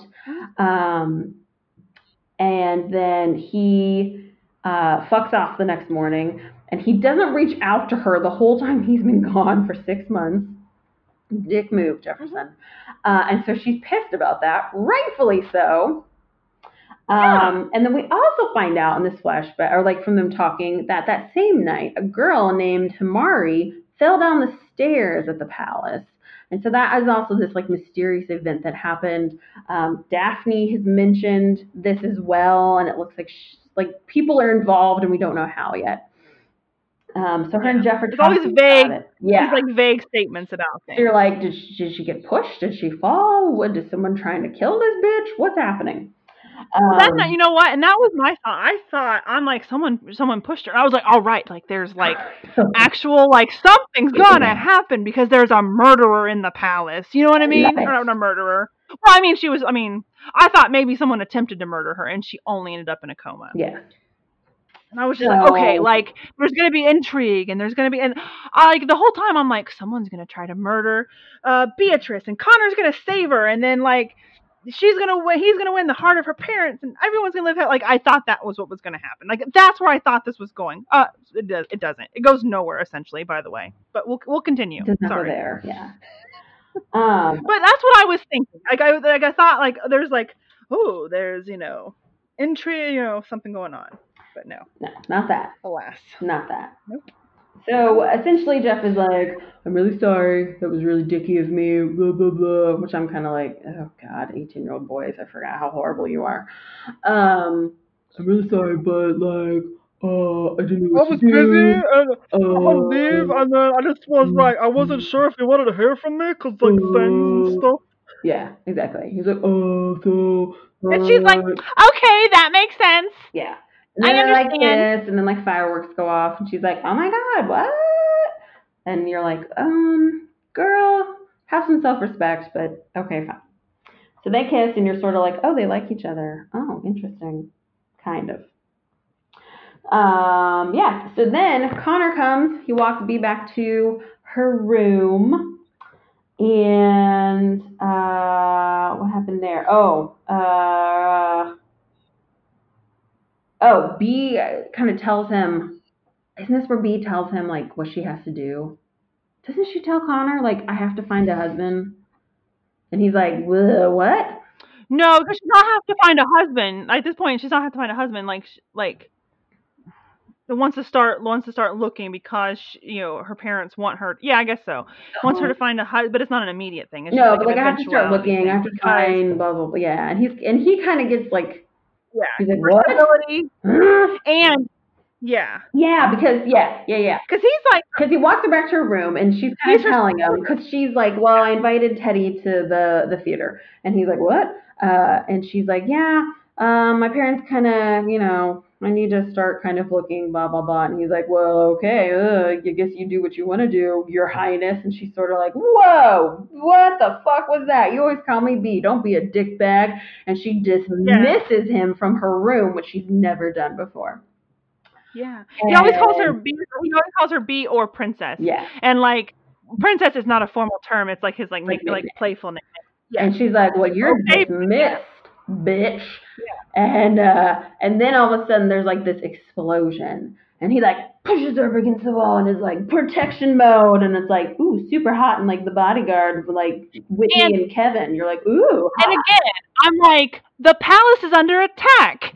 Connor's gonna save Beatrice. Oh Connor's no. gonna win over Beatrice's No, it was just a rogue fucking firework. Again, no action is happening. There's no danger. But then Everyone they is kiss. So calm down. At least it's a young adult. Like calm down. But then they kiss because it's all hot and adrenaline, and you're like, ooh yeah, give me some of that YA kissing. But then her dad comes in. He's like, "Are you okay?" He doesn't catch them kissing. He doesn't. They already pulled apart. They were already a respectable distance Yeah, apart. they were. So nothing was suspected. Because Connor is very respectful. He's like, "Oh my God, my job. I'm so sorry." And they pull apart, and then her dad comes in and is like, "Oh my God, are you okay? It was just a stray firework. Don't worry. No one's trying to kill us." Yeah. And I think it then comes over the intercom. It comes over Connor's walkie-talkie, and like they'd already like pulled apart and kissed and stuff. So yeah, that it was a rogue fire. It was a rogue firework. rogue firework. So next morning, we're back with Sam. She's obsessing about Teddy because that's what you do when you kiss one person and talk to them for 5 minutes. I will not, to the day I am dead, understand Samantha's obsession with Teddy. I did blurb blurb blurb a little bit of this book because I was super busy. So you'd like skim a little and blurb blurb blurb blurb. And I was like, did I miss something really important? I went back and like read spots I blurb blurb blurb. No, I did not miss anything. I cannot understand why she is so attached to him. There is nothing in here that is like, yes, I understand why you feel so attached and so entitled to a relationship with this man. So she's obsessing about him. She comes down the stairs and she runs into her dad, and she ends up going on a run with her dad. And this is the point too, and this is where like she's like, oh, as I'm running, I noticed that Dad looks like he's aged many years, and I haven't noticed it. He looks, so different. And you're like, foreshadowing. It was like a giant neon sign. I was like, we could have done better, but whatever. It's like never mind, doesn't matter. But so she runs with her dad. They have a good conversation. They get back, and Beatrice is usually the one who runs with dad, but they apparently just left her behind. So she runs into them like as they're coming back, and he mentions like, "Oh, great job last night. Awesome work, like proud of you for pimping yourself out to all these random dudes, and I think it was very smart of you to invite Teddy or Theodore, to the musical. musical." And Sam is kind of like, she's like, Teddy? What? You're inviting Teddy? She internally so loses her ape shit mind, and you're like, shit with her sister, and her sister puts her in her place, and she was like, Sam, what are you worried about? No one's asking you to get married. And Sam's like, and it kind of like, again, here's a point where if half of the book would have been a third of the size it was, if these two bitches would have had a fucking conversation and discussed their shit right then and there, but no, they don't. And we just go back to bitching. Well, yeah. So yeah, Sam loses her mind about like, what are you inviting Teddy for? I can't believe it. And you're like, she thinks like it's her sister being like vindictive and like only cares about herself, and why would she want Teddy? And you're like, literally, she has no idea you made out with Teddy, first of all. Also, right. You literally just made out with this guy. You have no claim. Like, what is wrong with you? She's also like, how dare he, like, of course he, like, wants to go to her from me because everybody likes Beatrice more than... She's got serious middle child issues that she just really needs to work on, and it gets really old. I really did not like her. She just constantly is like, everyone likes Beatrice and no one likes me. I'm just the spare and no one needs me ever. And you're like, I'm not getting that from anybody. This is all internally your problem. You need to calm the fuck down. You can't be queen. Everyone's giving her queen lessons, but you could be deciding to do other things, but you're the one deciding to dick off. So yeah. Mm-hmm. I think that was my thing, is like, she has the best scenario possible. Like, she has all of these opportunities at her feet that she could pursue and no responsibility. Yeah, you don't have to be queen, but you could go do amazing things. She's still bitches. Yeah. She's still unhappy, and she has all the opportunity in the world and none of the responsibility. You get to be fucking like, Meghan Markle, bitch. Right. Like, that's the best. Exactly. She could marry whoever she wants. She could study whatever she wants. She could go to whatever events and be a part of whatever companies or charities. She could do whatever she wants. And no one's asking her to like sacrifice anything to do these things. And she's still unhappy. Yeah. Because her sister's going out on a date with a dude that she kissed in a closet. And no one knows she kissed him. And Beatrice's character is so like family oriented and so like wants to do and she's a people pleaser to a fault, that I promise that if Sam would have talked to her, Beatrice would have understood and would have picked one of the, because she would have just picked another guy, because she had she wasn't attracted to Teddy. She didn't have any like attraction to him. He was the most tolerable, the nicest one. Yeah, he was the most tall. He was the shiniest turd in the folder. Okay, exactly. Like, he was a nice one who like talked to her about other things. Yeah. So yeah. So she didn't like him. She was fucking her. Exactly. Well, so then we get a little bit of Daphne being bananas. Yeah, no one cares. She's just being more vindictive and crazy. She goes and visits her friend in a coma, but we don't learn anything. So blah, blah, blah. And then we go to Nina. She's working in the library. She gets a call from Jeff, and he invites her to go on a date to some fancy sushi place. And it's super too fancy, and she's like, I'm sorry, this is too fancy. Like, he buys out the whole restaurant. It's just them in the restaurant, and it's like super fancy. I'm like, what 18-year-old is doing this? Like, goddamn, seriously? And then I, again, reminded myself, these are fucking 18-year-olds. But Big Jester, and this is that, like, a Big Jester like that reminded me of Gossip Girl. Yeah, it was very like very young kids doing really grown up things. Like, not only sexual, I mean, like, No, just you're like, what are running you out of doing? sushi restaurant. Yeah, it's just like, ugh, this doesn't match Yeah. no. So she ends So up they end taking up him to like Wawa and a taco place, and yeah. basically, yeah, they go to like a taco place and then like a I almost would think of it as like a UDF because like a Girl, no, convenience I'm store. sorry. Stop. You do not Oh, know Wawa.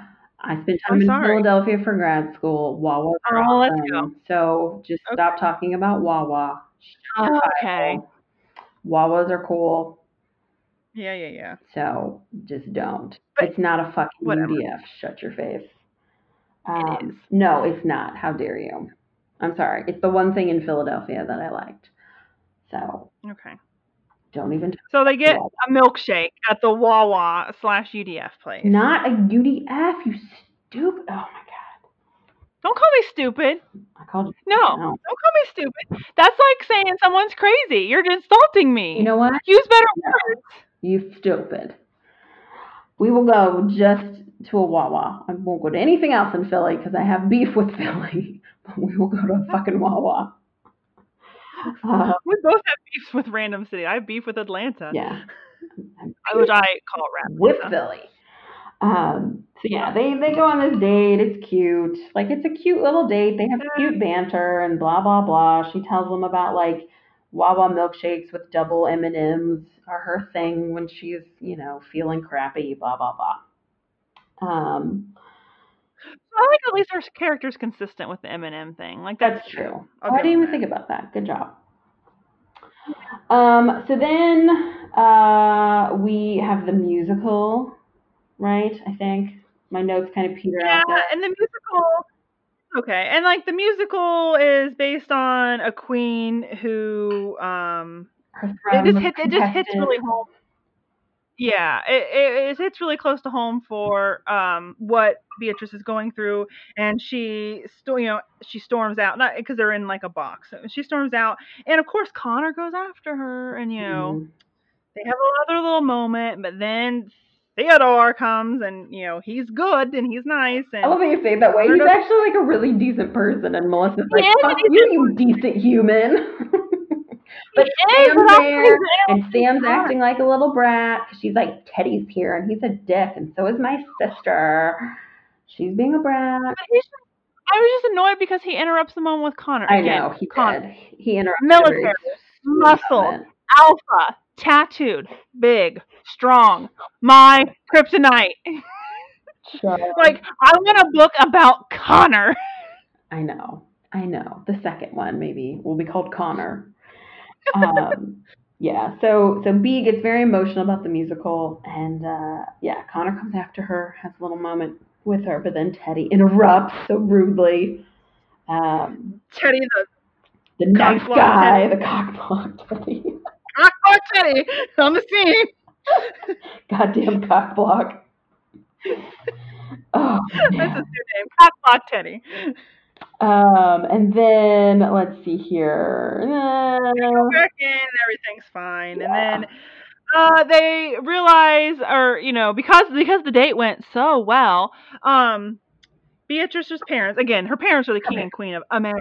Yeah. They take it upon themselves to invite Teddy to, which is essentially like a private family vacation over New Year's Eve, without talking to Beatrice. They just do it. They just invite her.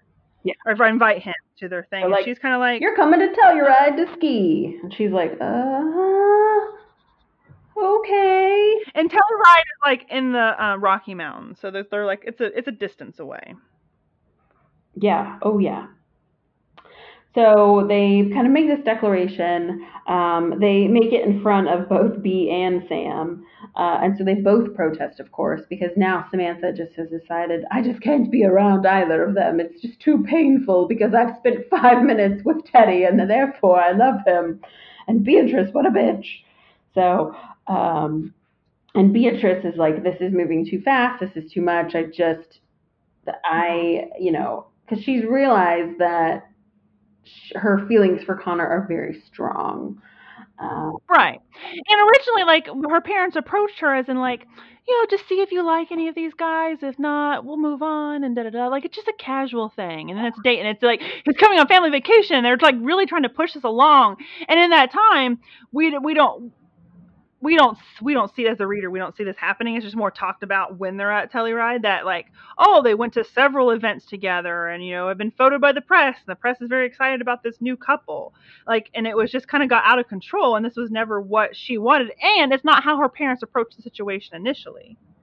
Yeah. So, everybody goes to Telluride.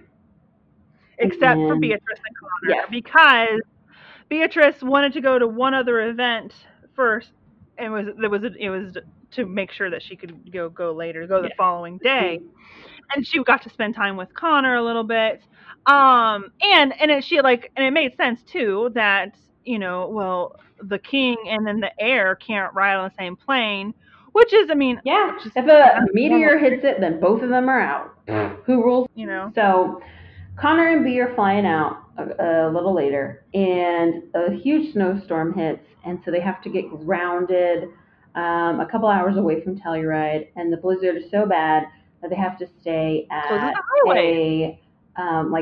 cottage. Like, they can't drive into Telluride, so they're going to be delayed. And things have been not so good since the ball and stuff, because he knows now that she has to look for her husband, and there's been tension. So they get snowed in. She just comes out of her room. Yeah. And it's like this really tiny cottage. It's just like a hunter cottage kind of thing. So it's like, okay, basically just like one room. And you're like, oh, I wish this wasn't young adult because there'd be sexy times. Like, she built a fire because her grandpa taught her, and she wants to be able to actually do something.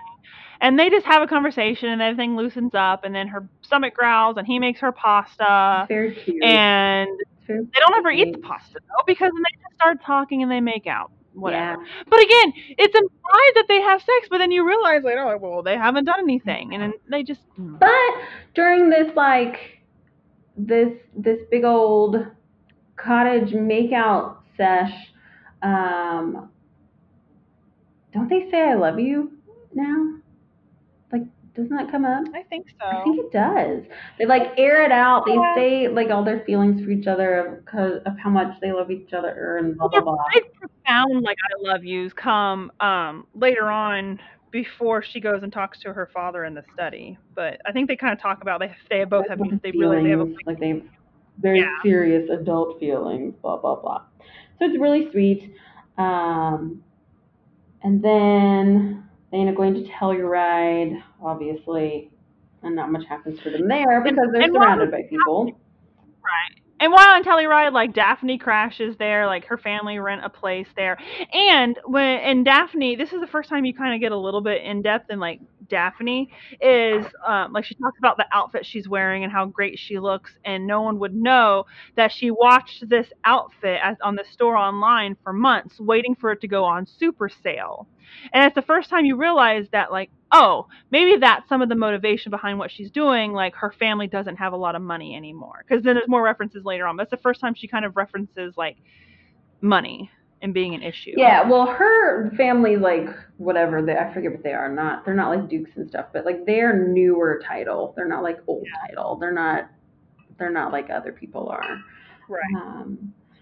So yeah, Daphne shows up because she again is determined to get Jefferson back. So she literally is stalking the hills and mountains that they all ski on and stuff. Jefferson's best friend Ethan has also gone there, and Ethan and Daphne have a history. We find out that Ethan and Daphne have again, Daphne's the only character that's had sex, and it's with Ethan. We find out that Jefferson's best friend, yes. And Ethan is always around. He's always Daphne, what are you doing? Daphne, he's always helping her get into places and helping her out when she's sort of on the fringe of something. So he's always helping her get in, and he's very much into her. It's kind of weird. But he's also willing to help her get Jefferson back, even though he clearly is I have a thing for you. Yeah, he is a weird. So first of all, he sleeps with at the time, originally, he sleeps with his best friend's girlfriend, right? And he also like helps her get back together, but also he's just it's a weird character because he's very loyal to Jefferson too. Like he really sticks up for him and other things, but he sleeps with his girlfriend. Yeah, But then very it's just weird. a weirdly developed character. I'm sorry, Very weird. it doesn't even make sense. Um, so at Telluride 2, before B comes back, Teddy and Jefferson and B all go skiing, and B kind of like, Sam, not I B. mean Sam, and Sam crashes and blah blah blah. She's fine. So her and Teddy wind up in a hot tub, just kind of like talking, and they have a conversation. And he basically is like, you I could only said yes to your sister because you can't I only agreed to this because you can't say no to her, and like exactly. And like when I kissed you, I didn't know that I was there to meet your sister. I would not have done that. So he tells her, like, I didn't know I was there to meet her. I have to because my family, we are like going to lose everything. He tells her all this stuff about their finances and stuff like that. And essentially, of like, and you like downplay yourself. You could do so much more. You're essentially like, what Melissa said, like you could study, you could do whatever you want. You could be this wonderful role model because people look up to you. Like I, yeah. you could go to school, you could do whatever it is you want. I wish you would just, you know, pick what you're passionate about, essentially. So he kind of has this talk with her that's very much a believe in yourself. I believe in yourself. I think you're really great. I wish you would too. Because people are And they watching kissed you, and they kiss. So it's really in the hot sweet. tub. And he, essentially like, I will never regret the kiss we had. I think you're wonderful, but I have told your sister I would marry her, and I will. She's my queen as well. Blah blah blah. And No, then, no, no, no. They're not engaged yet. well, no, but like he's gonna pursue. But he knows what that is.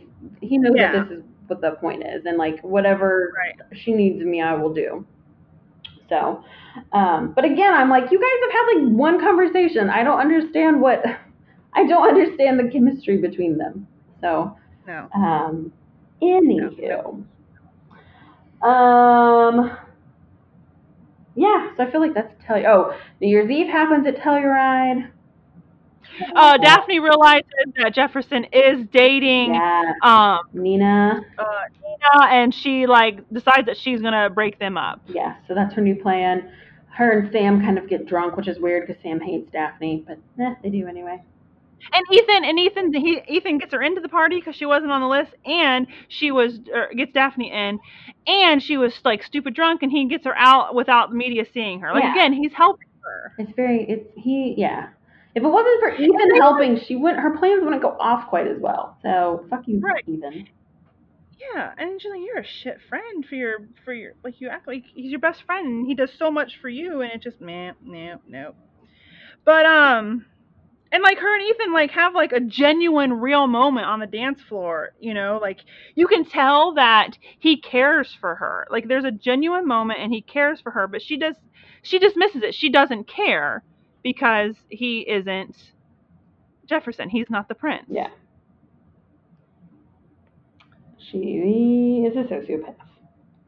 Huh. So everyone goes home and um Beatrice kind of carries on her behind the scenes with Connor.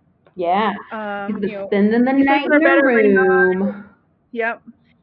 Yep. Spends all this time with her.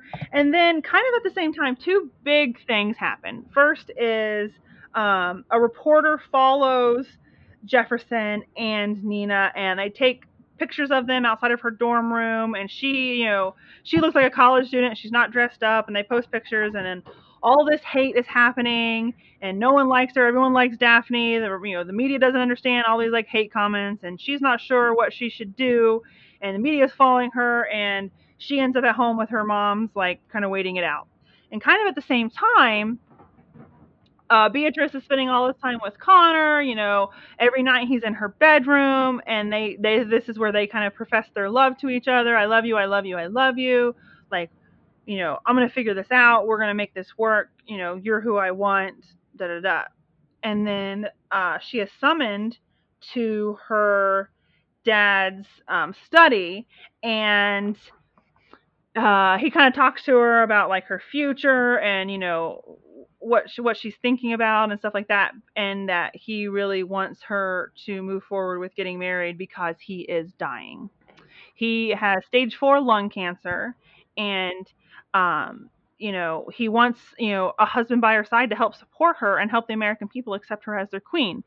And he uses, and this is one part where I just get so frustrated, is he uses his dying, like she says, I don't want to, I'm not ready, and like I can do this, like I've been raised to be the queen, like I don't have to have a husband by my side, I can do this. And so he plays a card, which I think it's so mean. He plays the card as in, well, I want to walk you down the aisle before I die. So he basically guilts his daughter into agreeing to get married. Yeah, I hate that.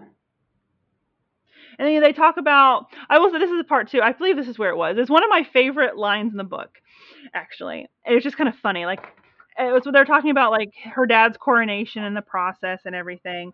And that typically and it's not even in like a flashback part, but the coronation and other monarchs' coronations take place in a church, and they're crowned by a religious person, but not in America.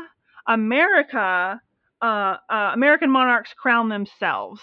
Like, they don't have a priest or someone to crown them. They crown themselves. And I thought, that's the most American thing I can think of. Like, because in this book, like, how slavery was abolished, stuff like that, like history has changed a little bit. But it was such an American statement. Like, American monarchs crown themselves. I was just like, I like it. I kind of like it. Like, it's ballsy, and it's kind of like, yeah.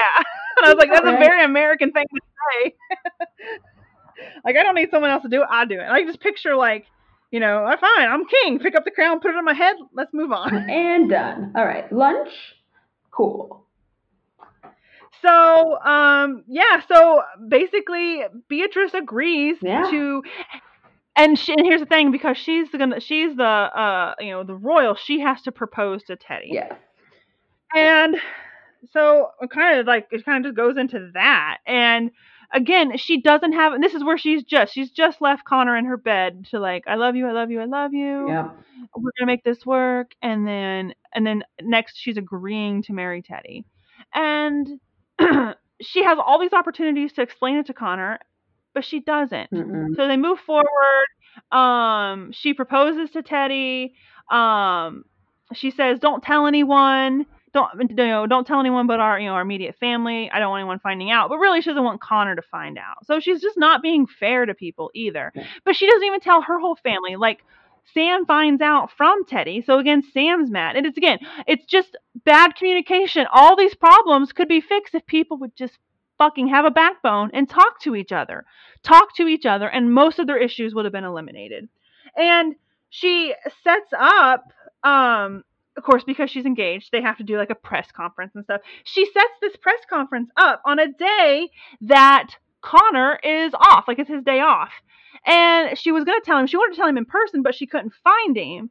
So she's going to have a press conference. So the person that you told you loved, I love you, I love you, I love you, we're going to figure this out, is going to find out that she is engaged to another man in a press conference.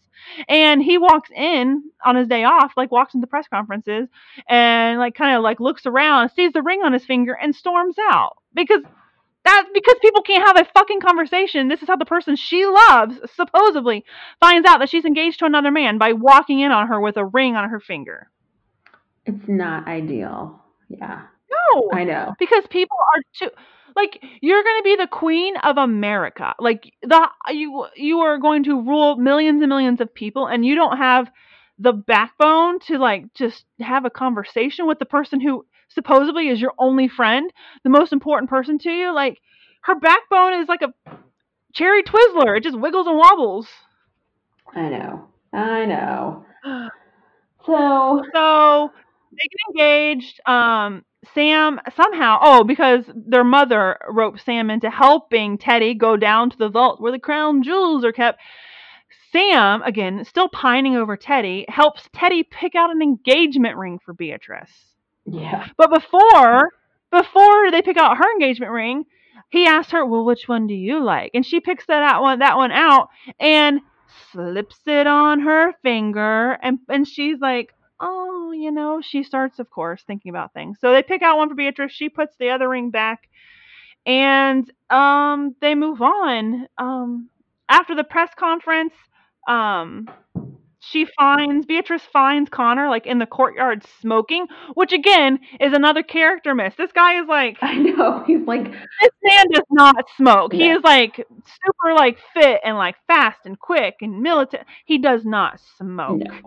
And she goes out there to him, and she's like, I didn't know you smoked. He's like, only on really stressful days. And she's like, oh, okay, I understand.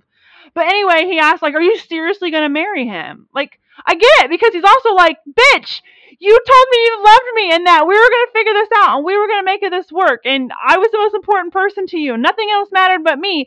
And I was going to sacrifice everything for you too. And I walk into a room and you have some other guy's ring on your finger, but it's not even some other guy's. It's actually your family's ring because you're the queen. And so she explains to him that, like, my father's dying and I have to do this and da-da-da. And he's like telling her, no, you don't. Like, I know you. I know Beatrice the person, not just Beatrice the heir. And like, you were raised to do this job. You can do this job. You can do this. And she's like her biggest support. Everyone else is telling her, you can't do this without a man. And this man is telling her, yes, you can. And he gets down on his knee and he doesn't have a ring. And I like this moment because I like this. Like, I don't think the ring is important. I never do. Like, in relationship, like in real life. Like, the ring is not important. He gets down, he takes the ring off of her finger that is where she's engaged to Teddy, and takes a Sharpie out of his pocket and draws a line on her finger and asks her to marry him. And it's just for like all the, it's a really cute, sweet moment, right? And he's hot as fuck. And she tells him no for Teddy, for cockblock Teddy. Cockblock Teddy. How sweet is that? First of all, tattooed. All right, strong, alpha male on his knee, proposing to you with a Sharpie on you. Like, at least he's just thoughtful. Like, he could have just asked her, but he drew a ring on her finger, and she tells him no, and he says fine. And she offers this is a miss on the character. Because Beatrice basically says, no, I can't marry you, but I still want you to stay and be my guard, and basically asks him to be her mistress. Yeah, and he's like, that's not fair to me. What am I supposed? I'm supposed to live my life with stolen moments when your husband is out of town? Yeah, she would not ask him to, like. No. She would ask. So he leaves. He leaves. He goes to a supervisor and asks for a transfer. And like that conversation had come up a couple times before, like after they'd kissed or after they started feelings. He's like, like, this is wrong. I'll ask for a transfer. And she's like, no, stay. Gotta be but this time he actually follows through. And we just go into wedding planning mode, right? Well, but then Sam visits Nina because she's found out that Teddy and her sister are engaged, and we've had all of like 20 minutes of conversation, and I'm heartbroken. So she and at the time Nina's being bombarded by media, calling her things. And, like, people are saying, oh, I bet we don't have to worry because the queen will just put a hit out on her. And I'm like, maybe she will. Finally, we'll get some fucking action. But we don't, of course. The queen isn't going to put any hit on her.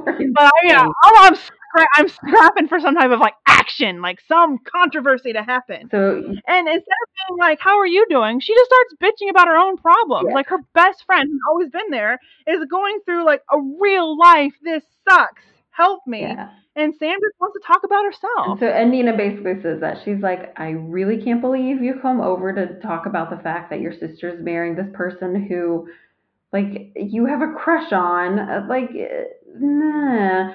I'm going through a lot of stuff because I'm dating your brother. I'm basically getting all of this horrible shit through social media, and people are wanting me to die.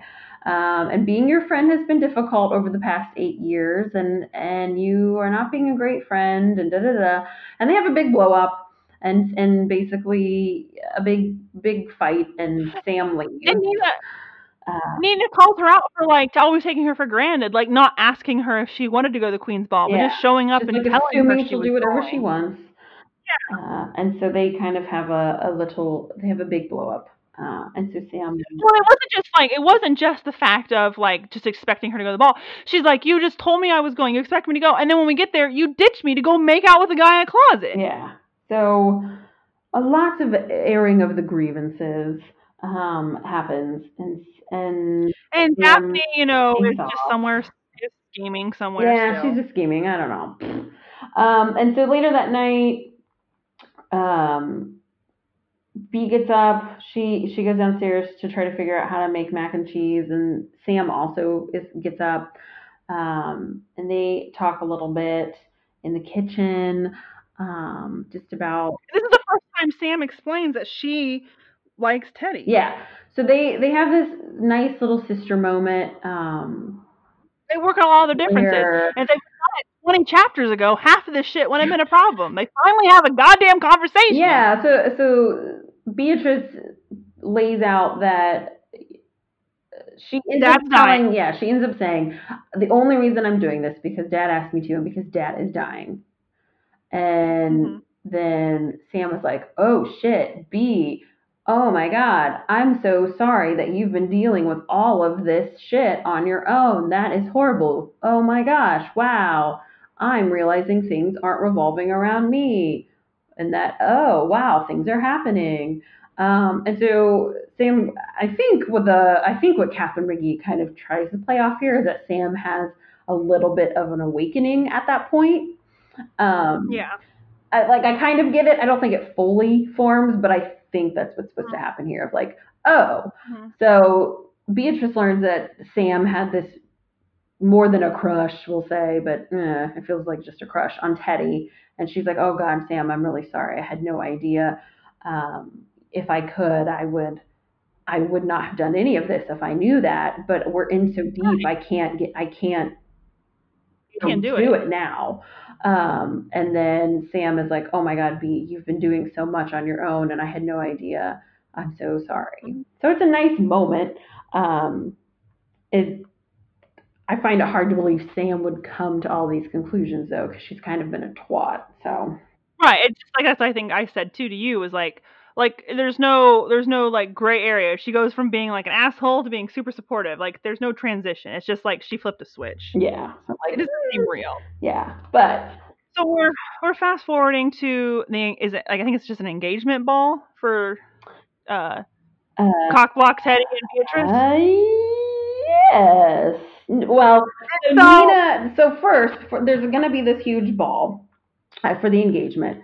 And so Nina has to go find a dress. And in one of Daphne's, schemings, she's now, instead of trying to like actively win Jeff back, or Jefferson as she calls him, because that's not she's worked, gonna now she's going scare to Nina just off. get rid of Nina. So she figures out I where thought maybe she was gonna order a hit on her, but she doesn't. There's no action. So she figures out where Nina is. She's buying a dress at this shop where Daphne shops, and they all love her there because, again, all of America thinks Daphne's amazing. She's America's sweetheart. And so she goes there, and they end up shopping together. And Daphne's all like, "Oh, it's just so hard, isn't it, being in the limelight and and social media is so cruel." I don't. I understand. I've done it all So before. hard. And so Nina finds this dress, and she, puts in whatever to be Well, hidden, Daphne at first, whatever. Daphne tries to convince her to buy a white dress, and she's like, I That's can't wear a white inappropriate. dress. Yeah, and she's and Daphne's that was like, Daphne's first tactic. I was like, wow, you're just the diabolical evil genius, aren't you? yeah. So she like puts in for the alterations. And then a couple days later, Nina goes back to get it, and we figure out that Daphne had canceled the order. So her diabolical Someone, plan, yeah, I mean, we someone know called who it did again. it. So her diabolical Right. plan was like, you'll just not have anything to wear, and then you can't go to the ball, and somehow Right. that's supposed And to like get them to break the up. I don't understand how this is a right. plan. Uh, But also, like, the shop was, like, shitty to her, like, they were like, "What's the problem?" They didn't, like, apologize, like, this person's dating the prince, and, like, just because of, how she's portrayed in the media, like, the shop just wants her to leave, like, they don't wanna help her or do anything like that, yeah. you know? So Nina ends up going to To Sam. Sam. Mhm. She kind of has some realizations. I forget exactly how it happens, but she starts thinking about Sam and all the stuff they've done, and she's like, "Oh, Sam's not quite the shitty friend I told her I was angry, and I need to go apologize. Mhm. I see her tomorrow at the ball. I might as well go today and apologize." And so they end up making up, and it's sweet. And there's And she helps her pick out a dress. yeah. So so day of the ball comes. Nina looks better than ever. So suck on that, Daphne. Yeah. Her and Jefferson are happy. Beatrice and Cockblock Teddy are greeting all of their people, and all of the nobles line up in noble order, like dukes and whatevers down the line, and they're going through and they're introducing, they're congratulating everybody, and Beatrice she just doesn't give a fuck. This is not what she wants. She doesn't want to marry Cockblock Teddy, and she asks for a break, and like the royal Chamberlain guy is like, well, technically that's not supposed to happen, trying to imply that no, she has to say, and because he has a way to control the royals without telling them no, and Teddy understand, and this is the whole process. Teddy is always super supportive, he just does his job basically, and he's like, it's okay. He's like, you take a break and I can stay here and talk to people, and so Beatrice just needs a break from it all, and as she walks out and she starts running, and I'm like, she's running away. Finally some action, some controversy. Beatrice grew a backbone. She's going to run away. But she doesn't. I'm holding out for action. And she runs into Connor, and Connor comes back and says, I'm sorry I left you. It was wrong of me. I want to be your guard, and we'll have whatever life we can create together. And she's like, no, you can't do that. That's too much of me to ask. I'm going to not get married, and you and I are going to live happily ever after. And she takes her ring off, and underneath there is still from weeks and weeks ago is her Sharpie ring, which, bitch, I'm sorry. It's no. She's drawing it back on herself. She says that. I think she says that. She does that. She's like, I can't bear not seeing it there. And he was like, okay, I'll come back as your guard. And she was like, I'll talk to my supervisor tomorrow. And she was like, no, just go change right now.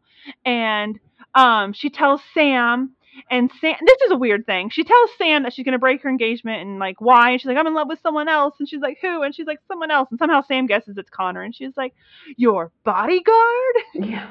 It's like, yeah, have you looked at him? He's the hottest person in his story. But anyway, so this is weird. Sam goes, can I tell Teddy? And Beatrice says, no. But then Sam gets kind of she says, has a weird face, and she's like, no, I'm sorry. I don't care that Sam is in love with me. Beatrice needs to be the one that tells Teddy. And Teddy's not going to care. He's going to be like, okay. Because he's a fucking abused, kicked dog that goes along with everything. Yeah.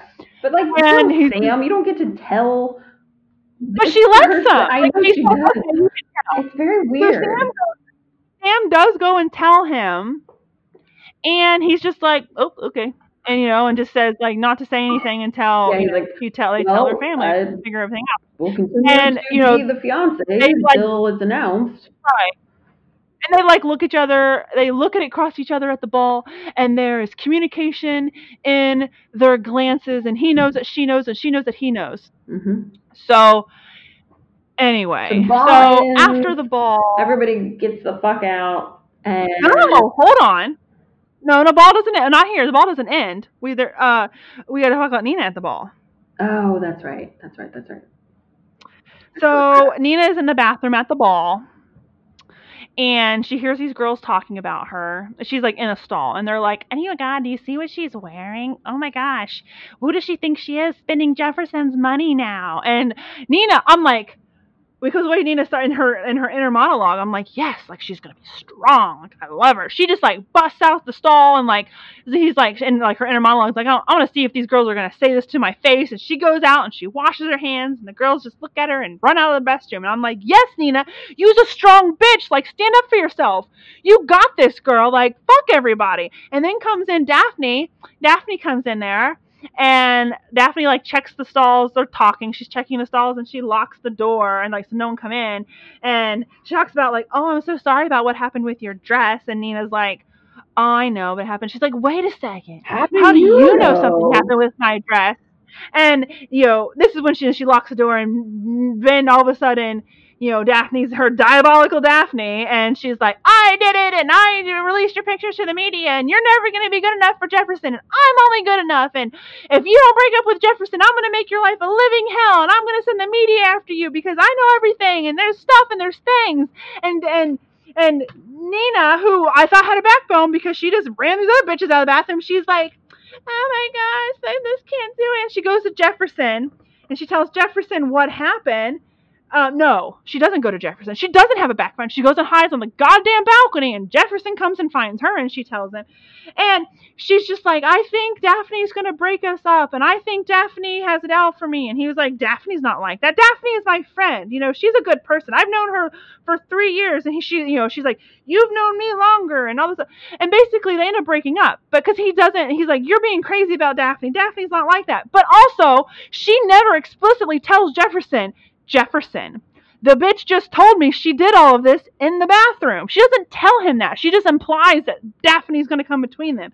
And Daphne's bad. And Daphne's going to screw us over. But she doesn't tell him that Daphne actually told me this. I know. She misses that whole part. So bitch just locked the door and just told me she sabotaged my dress.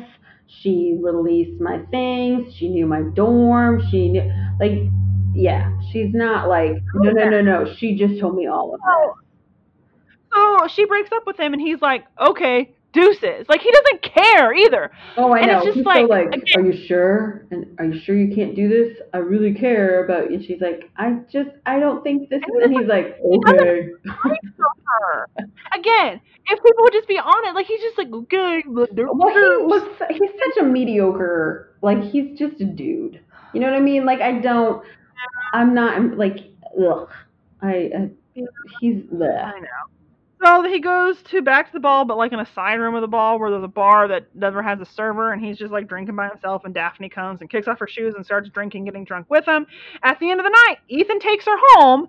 There's like town cars running, and he has a town car already, and he says, oh, we'll drop you off first. And they do it. They have a moment. They go back to her house, they get out in the car, and then they go back to her house and they do it because she's the only character who has sex. Again, because she's the bad girl. Yeah. Diabolical Daphne was deflowered. The deflowered Diabolical Daphne. Yeah. So she wakes up in his bed. Her bed. They go back to her bed. Yes, her bed. Because she's right. There's some foreshadowing. Maybe this is going to come up first. She comes up with some foreshadowing that she's never been to Ethan's house. No one has. He's never invited anyone to house. So I wonder, like, what that is. You know? Yeah. He is a commoner. There's some foreshadowing there. Maybe he's homeless. Right. I don't know. Maybe. So back at the ball, or it's at the end of the ball, and so people fuck off. Done. Yeah. Everybody leaves. People leaving, and so Beatrice goes and finds her dad. She's like, Dad. She says, Dad, can I talk to you? Listen, I love you. This part of the. Go ahead. You go ahead, because I'm gonna tell. Go ahead. I feel like you're gonna get on a rant. Well, no, not really. But what's We're like coming 2 up? hours in, so keep that in mind, please. No, but the coming up, the bits that are coming up, I skimmed through them, and I will explain why when we get there. Okay. Well, so she's like, Dad, I need to talk to you. He's like, okay, cool, that's fine. He's like, I'm very proud of you. He starts going, I'm very proud of you, Beatrice. You've done a great job, blah, blah, blah. She's like, cool, that's great, but I need to tell you something. I don't want to marry Teddy. And he's like, I understand. And she's like, oh, shit, this is easier than I thought. He's like, we'll have them push this back 6 months. We haven't announced the date. It'll be fine. She's like, no. Like, I don't want to marry him in 6 months. I don't want to marry him at all. I love somebody. I want to marry somebody else, and I love them. And he's like, excuse me? She's like, I love my guard, Connor. He's like, Beatrice, no. She's like, what are you talking about? What do you mean, no? And so they get into this huge thing. She's like, you've told me that we could always figure out political things. There's always new ways to do things. And I know there's no precedents for this, but we could come up with a way to, do this. And we'll come up with a new law, and we'll figure this out, and blah, blah, blah. And he loves me, and I love him. And her dad basically is like, Beatrice, no, we can't. There's not. And I love you. And as your father, I don't care who you marry as long as they love you and you love them. But as the king, I can't let you do this. and it breaks my heart that I have to be these two people, and it breaks my heart that I have to be the king and not your father in this, which was really heartbreaking actually to read. Yeah. And reading Basically it, it made like I actually think that Catherine McGee handled this really well because I never thought about that, but it makes sense when you're like, oh, you know what? Her dad is also two people too. Like, I'm your father and I want you to be happy, but I also am the king, and just like you also have to be the queen, and I can't let you just marry who what you want. And then he also brings up of like kings and queens had done this for hundreds and thousands of years. I loved someone before your mother and I had to give her up, and I lived. And the type of love you're talking about, it it wouldn't let it's a very like shitty conversation for them to have, but it was done really well. And it's a big argument. That love is built. Like your mother and I, like we weren't in love when we got married, but in the process of building a life and building a family, like we built our love, and it's a stronger love than anything else there is. Yeah, and so he's going through this, and she's just like, I can't believe this, and then he starts coughing, and then really, really coughing, and then he ends up falling over, and he starts coughing up blood, and then she calls for, help and an ambulance and stuff. And so then at this point is where I start, because for what I can't watch the stuff on TV, anything where they're like CPRing, working on people. I can't watch any of that. Like I just can't.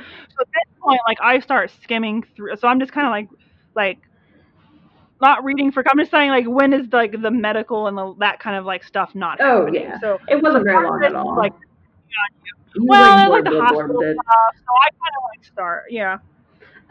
So then they go to the hospital, and so like all the kids are there and the queen is there, and then Nina, we wake up in the morning. Nina wakes up from like a nightmare with Daphne. It's stupid, and she talks to her moms, and they're like, why did you break up? You and Jefferson seemed really happy. She tells them what happened, and they're like, well, that Daphne's a sociopath, honey. But also, like, why are you letting this crazy bitch control your life? That's dumb. If you care about Jefferson, then go see him and talk to him. And you should go to the hospital because aren't you Sam's friend, as well? Like, don't go for Jefferson. Fine, go for Sam. You need to be there. So her mom takes her to the hospital. She walks in, and as she's walking up, she sees Daphne and Jefferson come around the corner, and basically Nina becomes a big old chicken shit. She's like, I can't do it. I can't let them see me. She can't even be there for a friend. She texts Sam, like, I wish I could be there, da da da. And Sam really doesn't know what's going on with her and Jefferson. She just sees that Daphne's there, and Daphne's like hanging on Jefferson. And there's a point where like they go get tea, and like that's a faux pas because that's an English thing, and we run our pendants from the English. But she's drinking tea, and she asked Jefferson like, what's going on with Daphne? And he was like, I don't know, but she broke up with her. Nina broke up with me last night. And she's like, why? And he's like, I don't know. And I was like, you cocksucker. Well, you know he's why. So dumb. She's dumb. So, yeah, so Nina chickens out.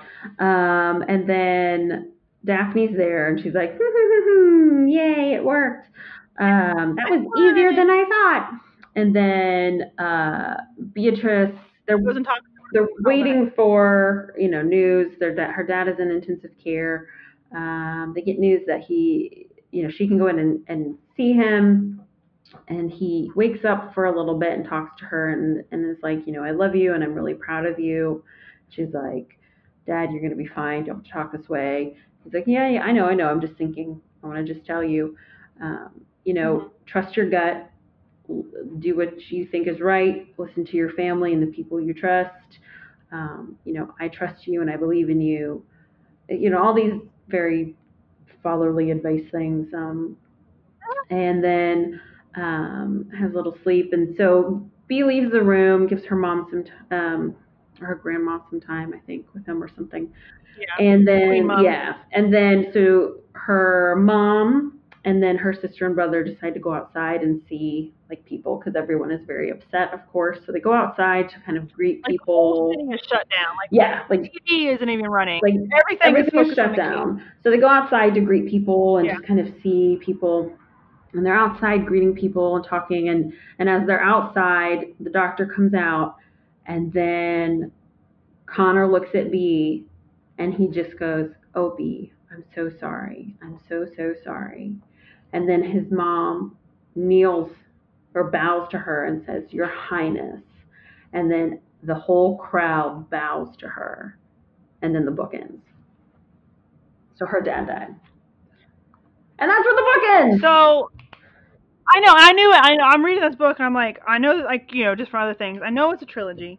I know it's going to end in a cliffhanger. And it's just like, and nothing against this author because the way like, her writing is great. But this story lacks substance. But I have to read the other two books because I have to know what happened. Like, I will definitely read the others because I need to know, like, what's going to happen. I didn't particularly enjoy this book. Like, this was I would have read the book no matter what, but I wouldn't have read this book in a couple of days. This would have been a book that I read like for a little bit here and there and read other books and come back to this book. Just, I would have gotten through it. I've never not finished a book, I don't think, but we plowed through it because we had to. It wouldn't have been one that I plowed through so quickly if I didn't have to. And it was just okay. Now there is a part too at the kind of and it just kind of broke me a little bit. Because they go to the hospital from basically the ball, like all the ladies are still in their ball gowns, and shortly after they're there, they arrive, like their handlers or whoever bring duffel bags for them to change into, and this is a time. Sam, she's the narrator, and she's talking about, like, she was hoping for like sweatpants or whatever, but it's still like a sweater and like like nice clothes because image is always important. And she's like, and as I was getting dressed, I tried to ignore the black dress and the black heels at the bottom of the bag just in case we have to leave the hospital in mourning. And I was just like that just sucks to mourn publicly. Like, I don't know what I don't hate the comments coming back to this, like, oh, I'm a widow, but to like mourn, I couldn't imagine having to mourn publicly. Oh, yeah. Like, that's it's kind of gross, but yeah. But yeah, so that was American Widows, American Royals. There's some widows in there now too. But yeah, so all in all, the book is not a bad book. No, the writing is really good. The writing is really good. I really like. But the like, I wish it wasn't a YA book. I wish it had. I don't even really care about the sex, right? It's just it's that because it's a YA book, the relations in here are not. They don't fit the characters. And like we've already talked about, we don't like that Daphne's the only person that has sex and she's the bad person and sex is bad. Like, I don't like that image. But I really do like, and this is the first time I've ever really like, I've kind of across the story as like kind of rewriting history. I did some of the things I don't like that, like, like I really like, Abraham Lincoln, and like he doesn't exist. I mean, he exists, but he does. I mean, we don't talk about him. I mean, it's another person who abolishes slavery. Like, all the credit, some of like very significant points in history are like kind of like washed over by other things. And another thing, kind of talking about slavery, is there's a conversation, I don't remember where, but there's a conversation with Beatrice and her father about slavery, and she's like, "Oh, I wish I could just erase that time period." And he's like, No, you do not ever say that. He's basically saying that, like, don't ever try to like rewrite history, and don't ever think you just want to get rid of history. Like, you're doing it a disservice to do that, but you have to learn from history, and that's what our job is to learn and to make better choices than people before us. I thought that was kind of a cool way of saying it, but that's the book. What did you think of the book overall, Whitney? I really do like Katharine McGee's writing. I think it's easy to read. But yeah, I wish there was more things that happen, more events that happen, because all of the stuff that happens in the book is like relational, teenager angst. Yeah, it's relational, it's teenagery angst stuff, which I do love young adult, but I don't always read this type of young adult. Like, I'll read young adult that has more events, more action, more stuff going on. So I haven't read one like this, like we said earlier, in a long time, and I'm like, oh, and I remember why, because it usually pisses me off. So like, I almost wish the characters were like the ages of, like, say the daughters in like Downton Abbey, like a little bit more mature young women. Yeah, like early 20s. A little more like realistic, Yeah. So just my opinion. And I wish that Daphne, like, I wish the villain had just been, I wish Daphne was more Oh, it should have villainous. been ruthless. Like Yeah. I just wish there had been like Which a was like, Russian like spy or I just wish there really had like, been some villain to like be aghast and root against, because like just some like crazy 17-year-old who wants to be a princess. I'm just like, that's like the villain. yeah. Yeah. So Or like some like, even if it's like a backstory that's kind of happening behind the scenes, like, there's a duke of, wherever yeah, that who does like not like the who idea feels like of he's in a woman being line. queen. Yeah, and like, 7 generations ago, if the laws would have been changed, like his aunt would have been the queen, and now it should have been his turn, and now he wants to take his rightful place on the throne, and he's gonna put out a hit on Beatrice. Just something. Like, it doesn't have to be a main plot, but just like something kind of like writing in the background that just adds some depth Yeah. to the story. Yeah. Like, well, like Princess Diaries too, right? When she was going to be queen, and then they had Chris Pine's character come in and try to be like, no, I would have taken that, like a contesting the crown. All right, something. Um, Yeah. yeah. So there wasn't enough of in that way. Like, I don't like it There wasn't when the only like plot point that you're fighting against is like, but I love this person instead. I'm like, I'm bored with that. Like, I need more than just like, but I want to be with this person. And so what's keeping you from that? Like, yeah. But yeah. But all in all, like, it was enjoyable. And, Yeah. you know, And I'll read the other ones, yeah, but I want to see what happens. If there's going to be two more, then I'm like, okay, well, then what's going to happen? Uh, now, if there's 2 more, I'll probably wait till both of them are out and then read those. yeah. Like, I don't want Yeah, to wait I to get. probably won't. I don't actually. I typically don't make a habit of reading books in a series without like most of the series done Yeah. or all of it. I don't like cliffhangers, as we know. Yes, I know. And I knew this was going to end like that, but I was hoping we'd have some type of resolution, but we don't. No, not You really. know. And I just know Connor's hot, and Yeah. Connor, come find me, buddy. Come find me, Connor.